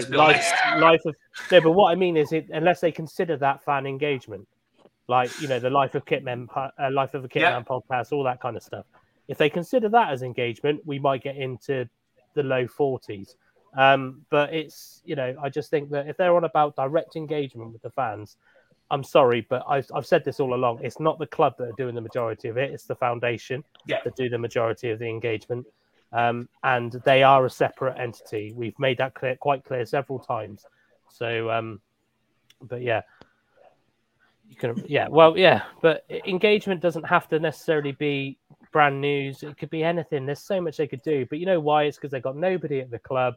They're trying to, we talk about the debts earlier, and all this kind of stuff. The reason the debt can go down is because we're paying crap wages in the club. We're not replacing people when they leave. That's the reason the money's. That's why we're not in debt. Doesn't mean that we're running a healthy business. I'm not convinced we're running a healthy business, in my opinion, but that's just my perspective. That is not the opinions of Fools Rush In. Before we go, there was a very interesting section of fan Q&As, and I took a couple of them, which I think you guys might like to discuss. But before that, they also had the section on Swindon Town Women, so it was good to highlight some of the points that they've done here. So in terms of the sort of the day-to-day, the here and now, and with regards to Swindon Town Women and integration, the new updates, head coaches continue to recruit over the close season. If we understand correctly, the majority of last season's squad has been disbanded, so a lot of recruitment is needed. 2 assistant coaches and a physiotherapist still to be recruited. Regular monthly meetings for back office and coaching teams have taken place and scheduled. Pre-season training and friendlies being organised, so not yet set. Trials planned. I have seen obviously various posts about open trials and stuff, and they speak about that in the next one. Holding open evening for development and under 18 players and parents to present the plans for next season and to meet the management and coaching team. So there is a plan there, and I know I'm not as knowledgeable as, say, of the ins and outs of women's football as, say, yourself, Woody. I read that and think, much like the men's team, we seem slightly behind the curve again, which fans shoot me down for having that opinion on the men's team, so perhaps I shouldn't panic. That's the phrase everyone's using. Don't panic. It's only the end of June. Does it matter if Swindon Town Women only have 6 contracted players at the minute, 8 contracted players? However many it is, maybe not. But it does read to me as an outsider that perhaps they are slightly behind the curve in terms of a lot of that stuff. If pre-season is being planned and not planned, if players are being identified and recruited, and there isn't a contracted starting 11, for example, I might be slightly more concerned. Yeah, I mean, they have got friendlies arranged. I did think that when I saw that they put it out on Twitter a couple of days ago. But that's probably a good time to mention. I don't know if they didn't put it in the advisory board, but on the 16th of July, they've got the memorial match for Carla Heaton. I don't know if you remember, she passed away. I saw that, yeah. That's at Sirens. I think it's at Cirencester. At Cirencester, yeah. Yeah, so obviously we'll probably promote that a little bit more towards the occasion. Yeah. I think it brings around one or two things. Have they culled as many players as we think, or as the rumours suggest? I'm probably going to say no, just because, and the only reason I know that is because I know that clubs kind of around the area have started back training. And from my knowledge, there aren't that many Swindon players turning up to those. The other thing that's just I'm a bit unsure of, and I'm just having a quick surf through Twitter, there's no open training sessions or trials, whatever you want to call them, for the first team. No. It's only for the development and the under 18s. So, and I don't know the ins. I could ask Kiana about it, I guess, but I'm more focused on my team at the moment. But I just think that, does that mean that Mike's got his targets? He's got his players, fair play if he has in some ways. It'd just be quite weird maybe they haven't culled as many as we think they have. Yeah. There was obviously the talk about contracting players, which rightly they should. I think you should at tier 4 anyway. Like the future prospects who could potentially make some money if they end up transferring to a bigger club. Yep. So yeah, it's but yeah, I just think, I think maybe it's not. It's probably what Swindon wanted, to be honest. They wanted everybody to get all hyped up and kind of annoyed about everything that happened. Don't get me wrong, I still question the Alice Bowden decision and things like that, but it's kind of, that's just my personal opinion in the matter. But it's this is what I pay you the big money for, is to have an opinion. Yeah, money. There we go. Ben, money. Money. Ben, you do it for the love of talking football. Hey, I do. I talk shit for a living, so it's great. Yeah, I spent the whole morning with him. I can vouch for that. Yeah. Hey, we had only joking, mate. We had a lovely time. We went to Costa. We did. Costa, if you want to sponsor us to Costa. We had a lovely Costa. Then we went to Sedan's. It was great. Yeah. And then there's no, there was no sort of new points raised on the longer term strategy. Just their 5-year plan to get to the championship. And other such points. Let me draw your attention to a few of the fans' questions then, and I'll just open them up, and you guys jump in on the topics you'd wish to discuss. The first one that caught my attention, and if it's a bit small on the screen, don't worry, I will read them out for you as well. This one saying catering options. I would like to raise again the catering in the Arkle stand. A number of away fans have complained about only having pasties as an option. Townend have a burger van. Could this not be extended to the Arkle's home and away fans? Feedback or answer to that. Thanks for the feedback. Looking to add options to kiosks to improve offerings. Now, we were quite self-deprecating earlier about the status of our physical statures for the majority of the pod. I think this is an area that we might sort of specialise in ourselves. What would we like to see food-wise at the county ground? I quite like pasty. Pie mash and syrup. Ooh, Syrup? Rupper. No, not syrup. It was no, what was it called? Liquor. What did we have it already? Liquor. Liquor. That's it, liquor. Pie mash and liquor. To be fair, Just got a pie and mash. You're just waiting for the golden syrup to come off the screen. And sweet and stuff. No, do you know what? I'd like to see us. I'd like to see us do like loaded fries or something like that. I think that'll be nice. Something like that as a personal preference. Ice and ketchup. I think we're quite far behind a lot of clubs at the moment, even non-league clubs. I think there's an opportunity there. Now we do kind of own the ground. We own it now. that there could be like, there's no reason why we can't have more street food-esque type things. Yeah. Like Yeah. I thought the introduction of the Greek place was great. It's a really good idea. Yeah. You know, like Craig said, with, you know, you could have like loaded fries option, although you do get that in the town end. I don't know if you get it anywhere else. Oh, okay. But yeah, it's I mean, there's that argument, isn't there? You see it all the time on Facebook. People are like, oh, if you can't survive football without a burger, blah blah blah, then, you know, it's just kind of like so yes, to a certain extent you can understand why it's cheap, but I think if you just had a variety of there, like when Rich and I went to watch Reading Chelsea, they had like, and this was the women's game, they had street food vendors outside, kind of like a little food zone, if you like, and they just had like, and bearing in mind there was only 6,000 fans there, and they just had things like I think there was Mexican there was obviously the burgers, the fries, and, you know, just little, you know, I think go out there, charge a very low pitching fee to somebody locally who does street food, and then use that bit behind the Don Rogers, have a bit of a fan zone. Noodle bar. A noodle bar, yeah. Something like that. I love a noodle bar. I was at the Crossroads in Swindon, and the first time I've been up there in ages. And then next to the Subway, they had like the noodle bar thing. It wasn't open yet. Chopsticks, that was it. I was thinking, it's one of them in Reading as well. Yeah, I think they do some of the services.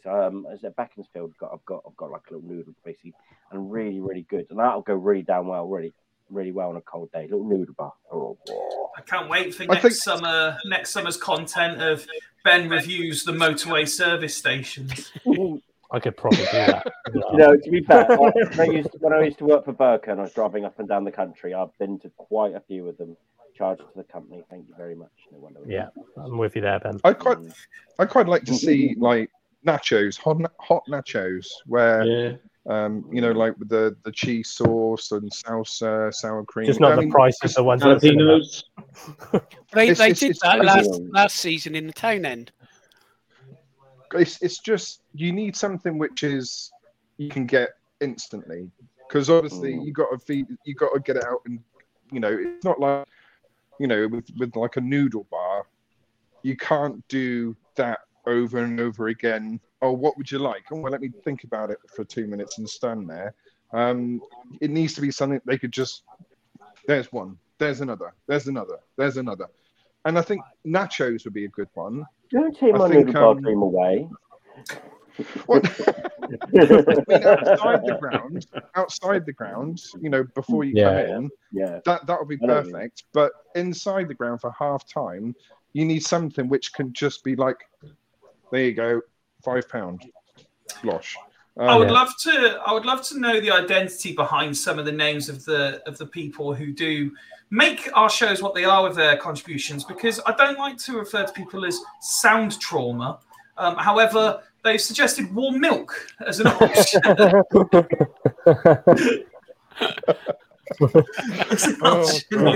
If it's straight from the cow, then yeah, why not? Yeah. To be fair, it's the county ground. You're suggesting that the fridges work. It probably would be warm milk. But when we can have that just specialist for the away games, like when we've got, say, Port Vale, we can have warm milk that's been sat in the away end for like a week or so, then just left, and be a nice little aroma for them. So chunky hot lemon milk. Yeah. Let's move on to the next one that caught my eye, and it's I'll just flash it up on the screen for you here. Quite a long one, so I'll try and cut it a little bit. It's regarding ground atmosphere, which we touched on earlier. It says, I've mentioned this before via different mediums. We need to generate an atmosphere before games, particularly the 15-20 minutes before kickoff with rousing music. Had the pleasure of going to Newcastle games, and they really get the crowd going before and as the players come out. They have inexpensive flags permanently amongst the seats that are, I guess, 1 meter square. They also talk about they play Blading Races and the Beatles songs Hey Jude amongst others. We could get local male voice choir to adapt a few popular songs to include Swindon lyrics. Perhaps the crowd would adopt them and sing them during games, perhaps making one of them our own, such as the Sheffield song known as the Greasy Chip Butty song. And then so there was a really long question, and then the one sentence reply simply that's just reads, typical of the club, isn't it? To just give that one sentence dismissive answer, isn't it? Survey was carried out regarding what fans would like to have and see, and meetings to discuss the results planned for the end of June 2023. So, could something be in place for the new season, do we think? Well, last year... I like the idea of the male voice choir, what he said. That's quite, that's something different, isn't it? I think that would be quite a good idea. It might work, it might not work, but, try... anything, the county ground's like a morgue at the best of times, isn't it? So, I'm happy for anything. I'm all for the Robinettes coming back, but a little bit older than the ones that we had last time.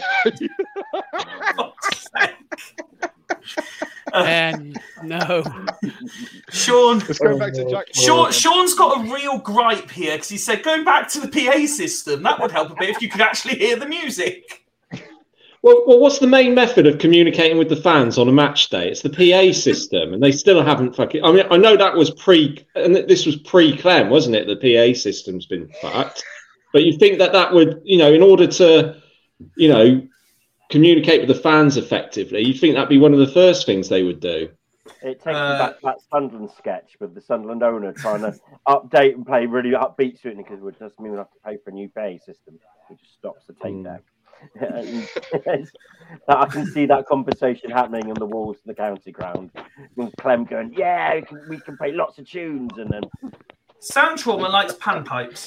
I tell you what was quite good though, actually. Now we're just going back to about 2010, the year we got relegated under Paul Hart. Now they used to start; the players used to line up the first bit, and there was there was a girl that sang "I Can't Help Falling in Love with You." But it was really quite good, and it actually got you going the way it was sung because she could sing pretty well. The song always gets me going when it's sung at the football. Makes me think of you guys. Yeah, and it was sung really, really, really, really, and like an anthem, and it really gets you going. And I remember that in 2011, it was when we were shit and got relegated. But quite a few seasons ago, and I can't remember which season it was. We had an opera singer blasting out, and there was a couple of kids with massive big flags walking around the ground just geeing everybody up, and that come across really well because obviously an opera singer, you the voice portrays, and everybody's you're not going to miss hearing it. And something like that to me is that sort of thing, whether it's a live singer or, like you say, or a choir. It's got to be the right tunes, hasn't it? It's got to be something upbeat. That's not something bloody dull and dreary. It's got to be something that gets people stamping their feet. If it's a big game by the rude desk, Nick. And there's a bit of activity going on, and it's a big game, and there's excitement. Someone, a good opera singer, blaring out, take my, and that will get everyone going. That's something. Problem is there's no one that would do that for free. Oh yeah. The next one. The next one is the next one is the start of a couple of sort of cynical questions that I noticed there was a tone to a lot of the questions as I was reading through them. Whether you would class it as cynical or sarcastic or what. So I'll flash this one up for you all. And again, for the purposes of for the purposes of anyone listening back to this, the question is, where is Clem Morfuni? When Clem's buying the club and, in commas, saving this club from Lee Power, he was free to FaceTime and Skype at the most random times and appeared on virtually every fan podcast possible. This season, when there have been on-field, off-field issues and concerns from the fans, he has been mute. Apart from the late legend in Nigel Eady gifting us the county ground, I've barely seen him comment on STFC. 2 reactions from the club. Clem is busy working in Australia with Axis and working hard behind the scenes, driving the club forwards. He's still available to communicate openly to all fans where and when it's relevant and needed. And I have seen... Oh, fuck off. That last sentence is basically a big fucking cop-out. They can They can fuck right off with that response. I tell you, that is the most disingenuous response I think the club has ever made. When it is appropriate, oh fuck off. He is our owner. He is the man who saved us and everything. And it was all well and good when he was going around pouring pints and in his fucking black, red and white van and everything, like Postman fucking Pat, going around the fucking town, right? But now it's only when it's appropriate for him. Oh, fuck off. That has really pissed me off now, that has. And that question was by Mr. C. Arnold from Sweden.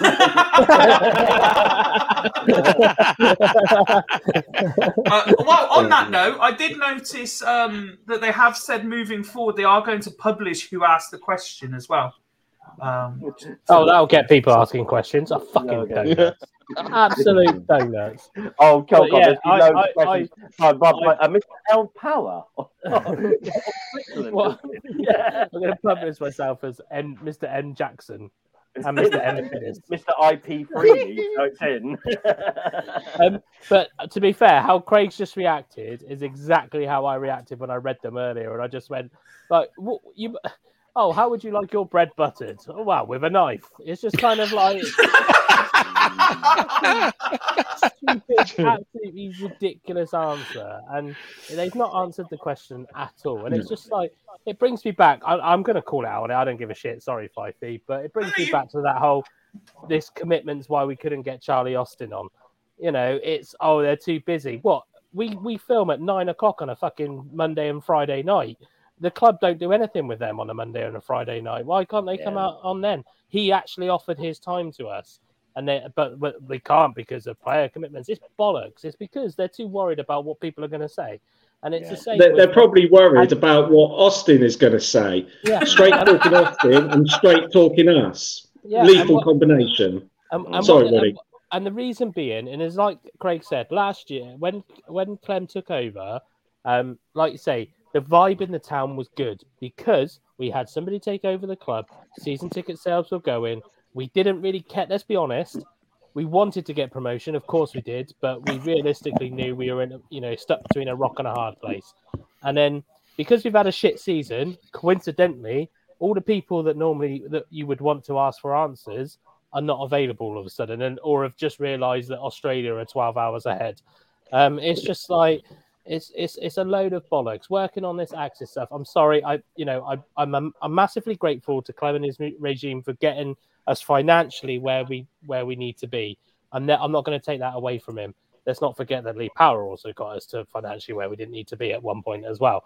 But the thing is, it's kind of why has he just dropped the engagement? And I genuinely believe it's because they're too worried about what fans are going to say and what fans are going to call. That's the reason the fans forum was cancelled because we had a shit season. You say that was my next one. Fans forum date still to be confirmed. Exactly. They said end of August when they fucking confirmed that. So that's not. We just know that's not going to fucking happen. All that they're obliged to do is the advisory board minutes. And that is their get out of fucking jail card. I tell you what, that fucking fans forum isn't going to happen until Clem Morfuni sells the club.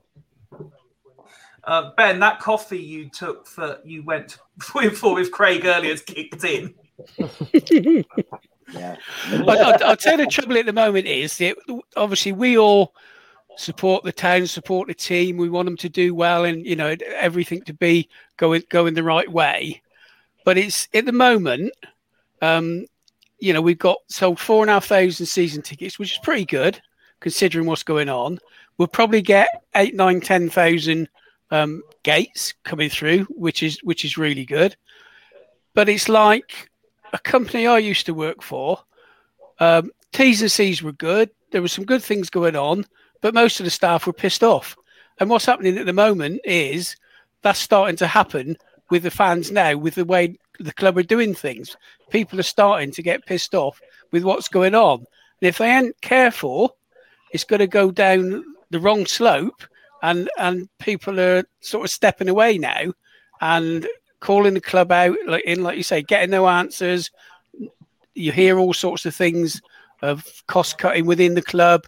And, we seem to be going in a totally opposite direction, as like you said, to 2 seasons ago when Clem first came in.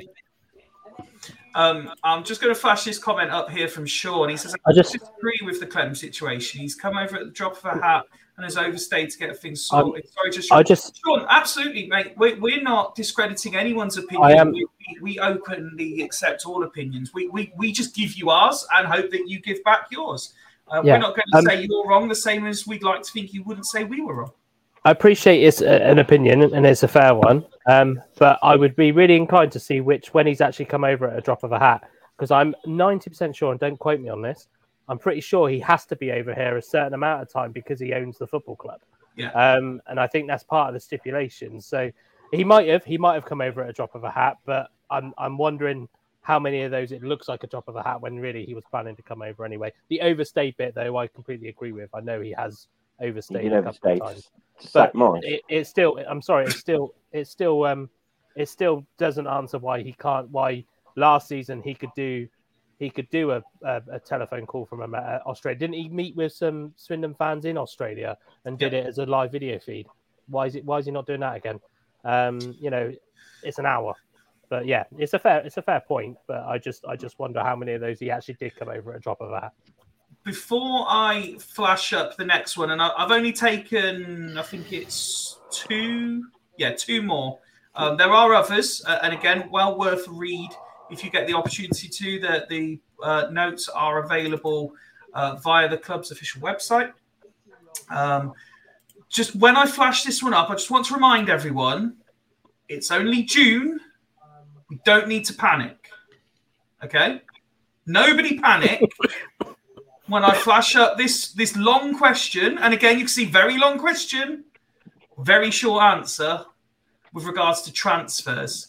The question reads, I presume this early business that you promised, crucial point, when trying to sell season tickets and claiming things will be different, will all be occurring this week. Last season, after the manager debacle and the never-ending saga, we signed a player on June 23rd. Now, today, we are streaming on June 26th. Still no player signed.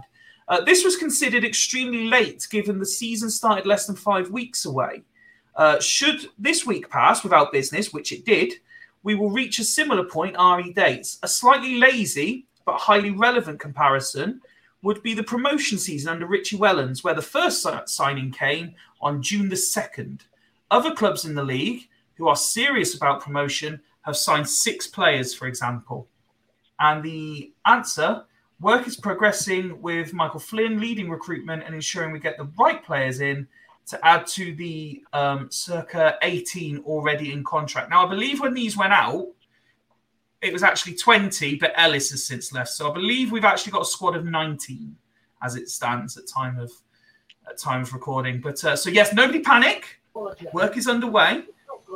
But clearly we're not the only fans who well, again, Ben, Ned have been very much the other way to a lot of us. Woody, to an extent, has as well.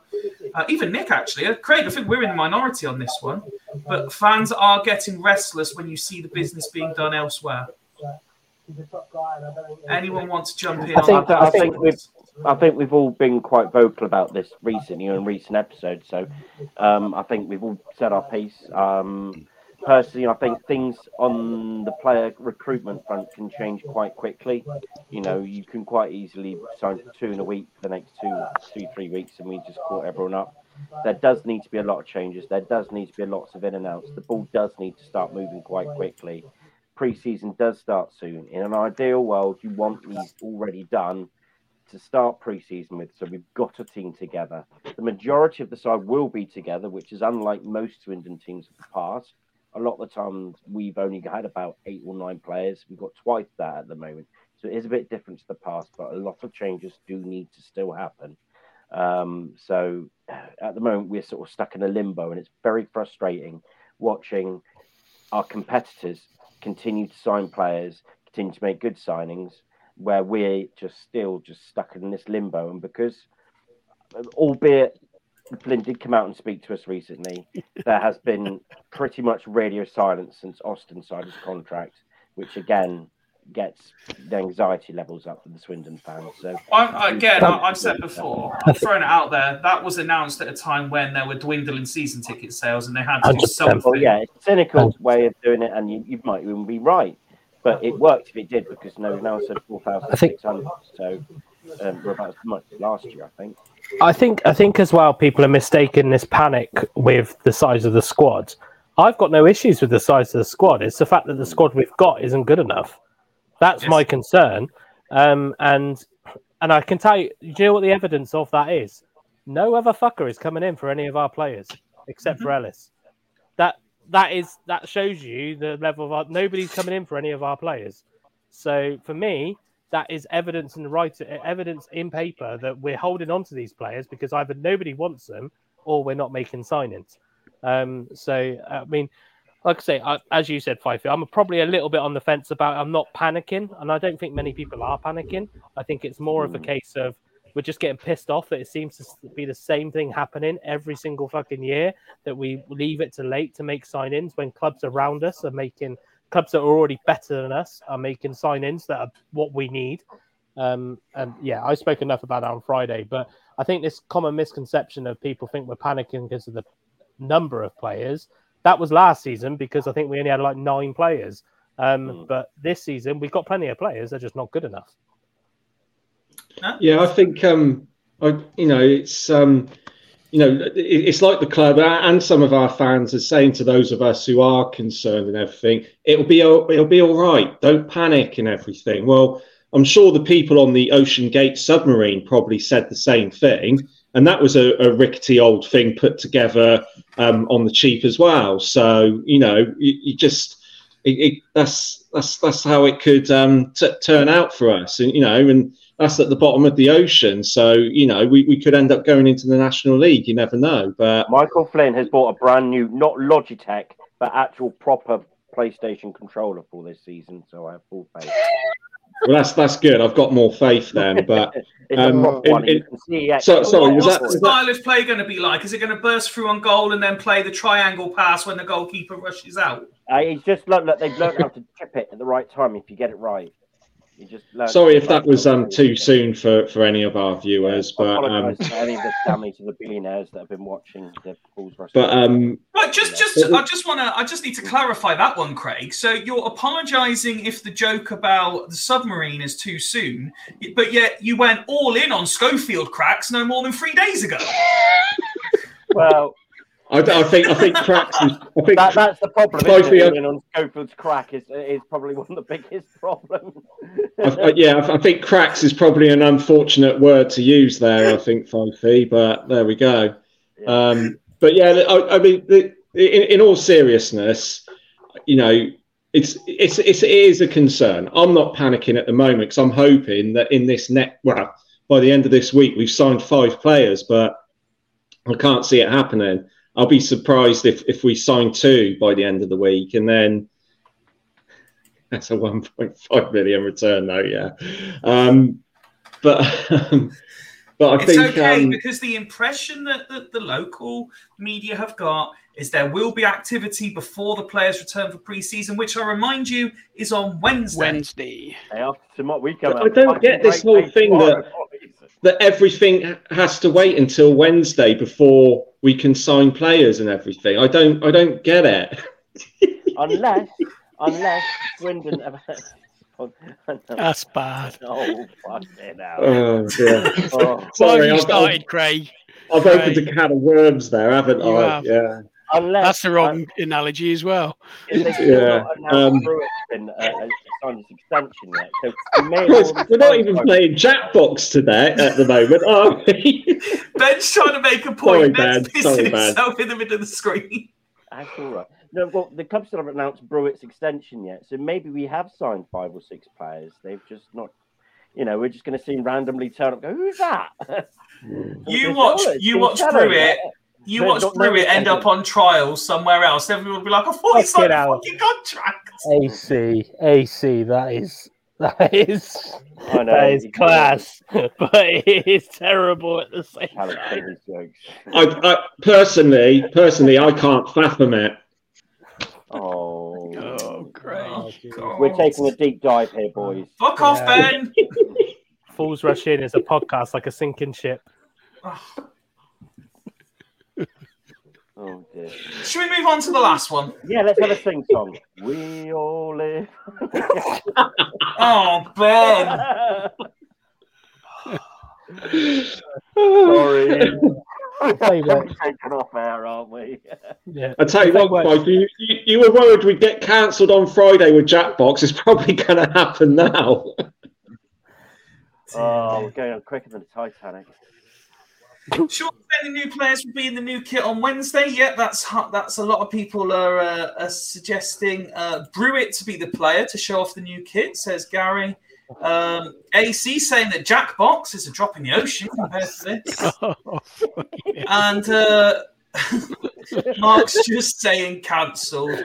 Rob is enjoying himself again and he just puts fuck with laughing crying emojis. I'm trying really hard to keep this shit together.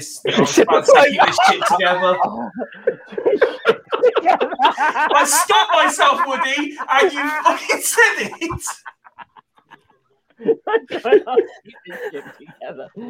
Oh, let's just there'll be no references. It's not going to be on this show. There will be no references to HMS Piss the League from now on, please.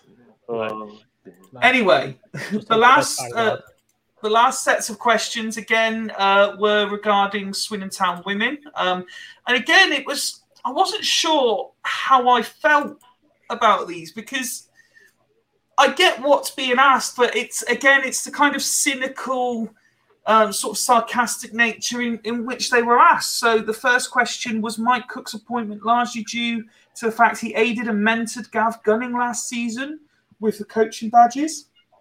Answer, no. Mike Cook's appointment was driven by our Swindon Town Women Director of Football, Tom Hartley, following a thorough search. And we're delighted to have someone of Mike's experience and quality at the helm of the women's team. That sounds like a dreaded vote of confidence already for the old school champ manager players amongst us. Is the new Swindon Town Women Director of Football appointment of Mandy Coe largely down to the fact that Coe Capital are an STFC commercial partner? Does this candidate have the required credentials and knowledge of the game to succeed as the Director of Football for Swindon Women? Mandy, and then the response. This is one of the longest responses of the whole thing.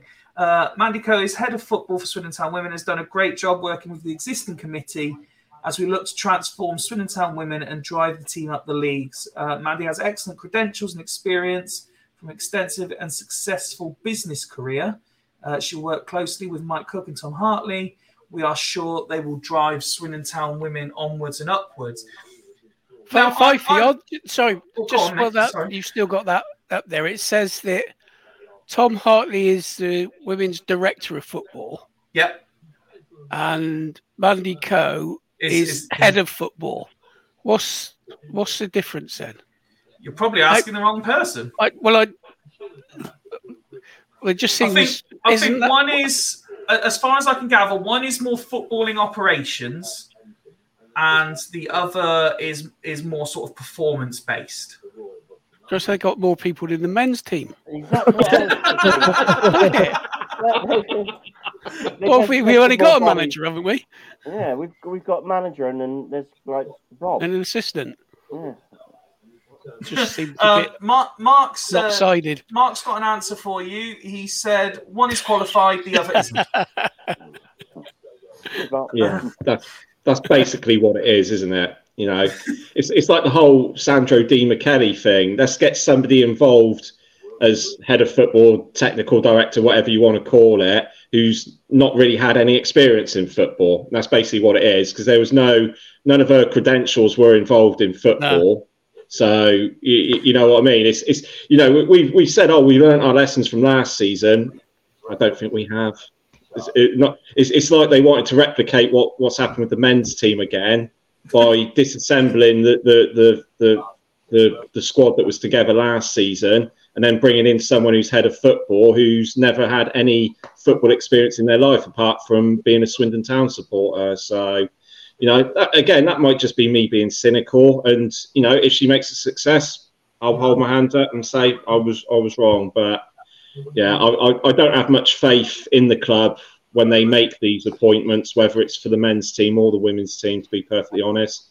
Tom Hartley, I believe, has always been involved in the football side, so I've got no issues with that. But Mandy Coe, I'm very, very sort of dubious whether she'll be able to take the club forward, take the women's team forward like they think she will.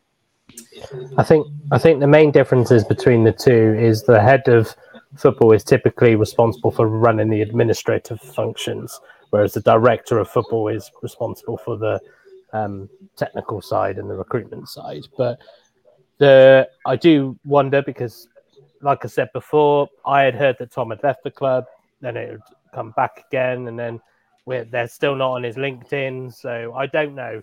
Conspiracy theorist in me would go, there was probably a falling out, and then Tom said, I'll come back, and they've given him the same role and so forth. Yeah. Mandy, I've got no general issues with. I'm sure she sounds like a very nice woman. I've got no issues with at all. What I don't understand is why we need that type of figurine in the women's game when they're just trying to move the team forward. Like, is it because my understanding was the club financially and administratively, the women's section are coming under the main club. So why do they need to almost have somebody who's going to direct extra revenue through the women's setup when all of that was going to be taken care of by the men's side? So I'm not saying that, like, I agree with Craig. Sorry? Because we have no staff at the club. Well, yeah, I agree. Like Craig said, she does well. I still to this day don't really get her appointment, if I'm brutally honest. But then, they've made some, in my opinion, quite strange decisions across the club, not just the women's section. But I think she's a volunteer as well. So I believe. There's a big tick in the box then. Yeah. So I don't know if Tom was. I don't know. My understanding is now maybe the coaches are paid, is what I'm hearing. But it's. Yeah, I just think that, and I think it's a fair question. I genuinely think it's a fair question because unless you've been, and I'm not saying that I have any oracle of knowledge in the way a football club is run, but unless you've actually been inside the setup, head of football, director of football, you're going, one, why do you need both in the women's setup in the nicest respect? When they've got a committee. They've got a treasurer, they've got a secretary, they've got all of that. They've got all of that as well. Is Mandy heading that person up? And then so Tom's original role was to kind of get in there, help with player recruitment, help with coach development, all of that kind of stuff. And that sounds like he's still doing that, which is great. Which is great. But I can't understand. We look at our very own Mike Dixon. He was the commercial manager, I think. When just like he left, probably shortly. Our very own, we're adopting. Our very own, we've adopted him.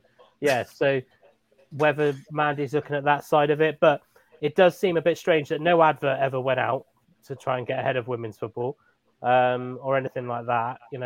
And they've ended up with somebody who, yes, has run very successful businesses. We can't take that away from her.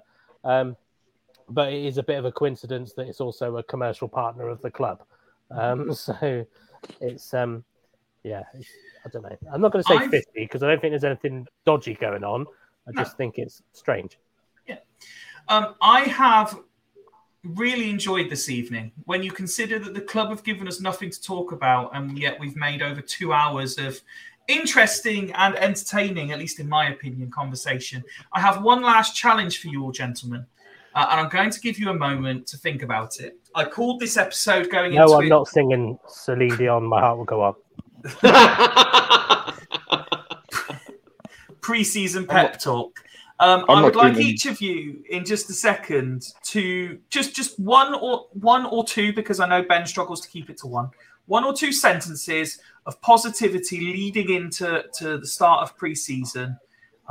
It could be about any aspect of the club, any player, coach, whatever you want, just something positive as a message from FRI leading into preseason. And while you have a chance to think, I will take a moment to remind everyone there is no episode this Friday. we're bringing it forward 24 hours and doing it live on Thursday because we're being joined live by former Swindon Town goalkeeper Ty Belford. So if you have any questions or comments, you can submit them live in the live chat. Or if you're not going to be able to make it, but you've got a question you'd like me to put to Ty, then by all means send us a message on Facebook, Twitter, Instagram. Can they do that on TikTok, Craig? Can I send you a message there that you could send to me? I don't know how TikTok works. Yeah, they can send a message, I think. Yeah, I just post the stuff. What is Fools Rushing like on TikTok? Is it really good? Not on TikTok, Fifey. I don't do TikTok, no. I've got to be honest, I don't really like TikTok, so I just post what I post on Instagram and then leave it. So okay, fine. Yeah, pretty much. Maybe we need a volunteer social media expert to take over our TikTok. Yeah, I hear Mandy Coe might be available, so yeah. Right, so your positive pre-season message to the Swindon Town faithful. Ned, you are beaming right now, so I'd like you to start. Come on, Ned. Let's have some positivity from you, Ted. Are we aiming this towards the fans or the players or what we? However you want, just a positive message going into pre-season. Okay, so my positive message would be: I don't think it's investment that we're desperately. You know, we don't need to pump in lots. We don't need to buy in lots of players. I think what we've lacked in previous years is good management and good direction from the manager and the characters in the changing room. I genuinely believe that Mike Flynn is a fantastic manager. I think he's going to turn things around. I think you're going to see a lot more out of the players than we've seen from them last season. So I believe there is things to look forward to for next season. I'm doing it completely blindly. It's not based upon anything. It's just a gut feeling that I've got to say that having a decent manager is going to bring the best out of the players. And that's what I genuinely believe. I think that we'll bring in some quality, and I think they're taking their time, which is very annoying, but try and look at it from the flip side. I think they're, sifting through the chaff to get the real quality players through. And I genuinely believe that. And if we're trying to, give a bit of a positive thing for the players, I'm sure we can have a word with Fraser Digby's ex-wife. We can get some, good spirit in the camp going through.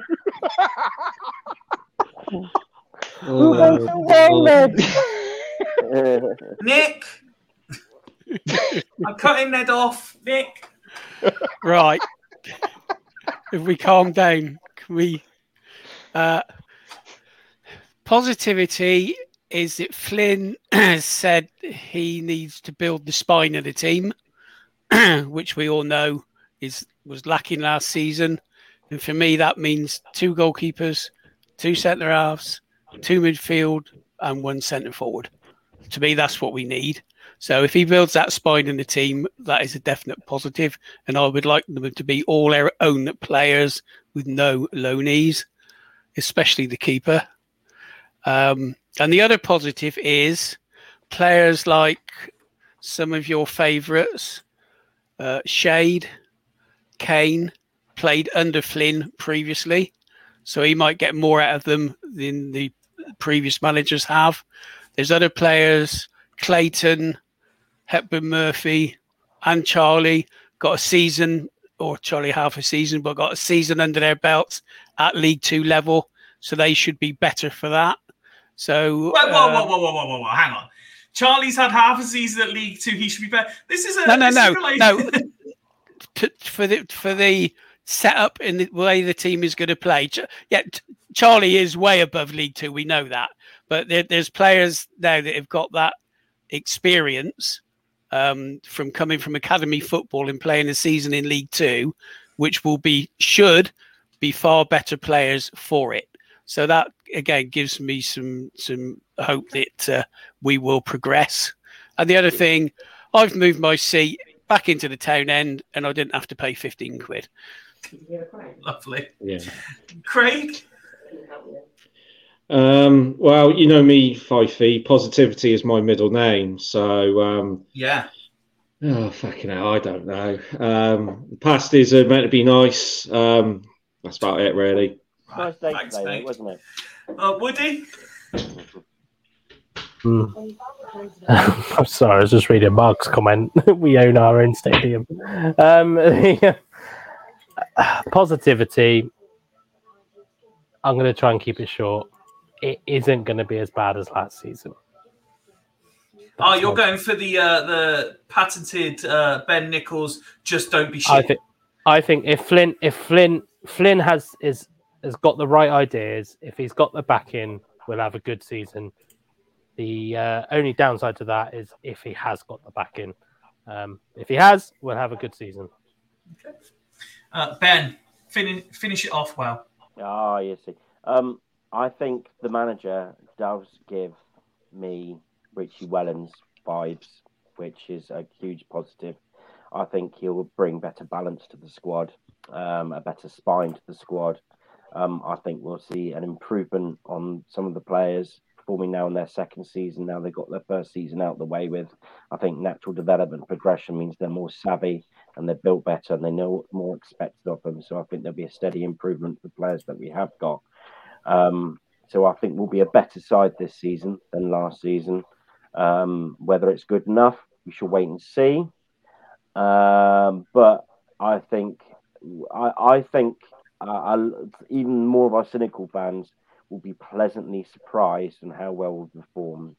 So I hope to God it's good enough, and how good we are, depending, is how we're going to be over the next month or so in transfers. Lovely. Good work, guys. A final thought to leave you with, and it's timed beautifully as Simon tweets us in. He's put at Falls Rush In. Regarding the worries of some that we haven't made so many signings yet, surely pre-seasons are all about trialists A, B, C, etc. And we sign players based on those performances. And if it could inspire you any more, then I really like the point Woody made on Friday regarding when it comes to the final preseason game, you want it to be your starting 11. So I had a little look in preparation. So if we go back to last season, our first preseason game, we had 6 trialists in the starting 11. By the final game against Cardiff to the first league game of the season, there was only one change between the starting 11s. And that was that Kean Harry started against Cardiff, whereas Baudry started against Harrogate. So there you go. I want to come back on that comment, but I won't.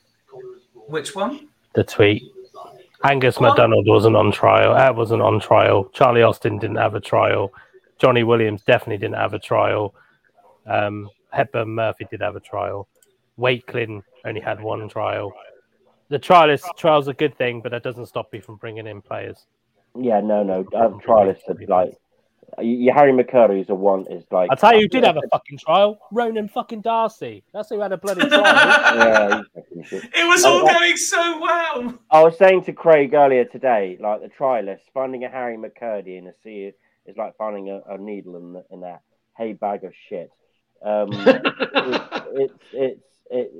They rarely come good, to be quite honest. Sometimes they do, but it's like you have one player that stand out, and sometimes the trialists can look really, really good pre-season because pre-season's paid at half the pace. There was that bloke Bruno something or other that was ripping it up, and everyone thought we should sign him, and he's obviously playing some really lower standard non-league now. So do you guys get an indication?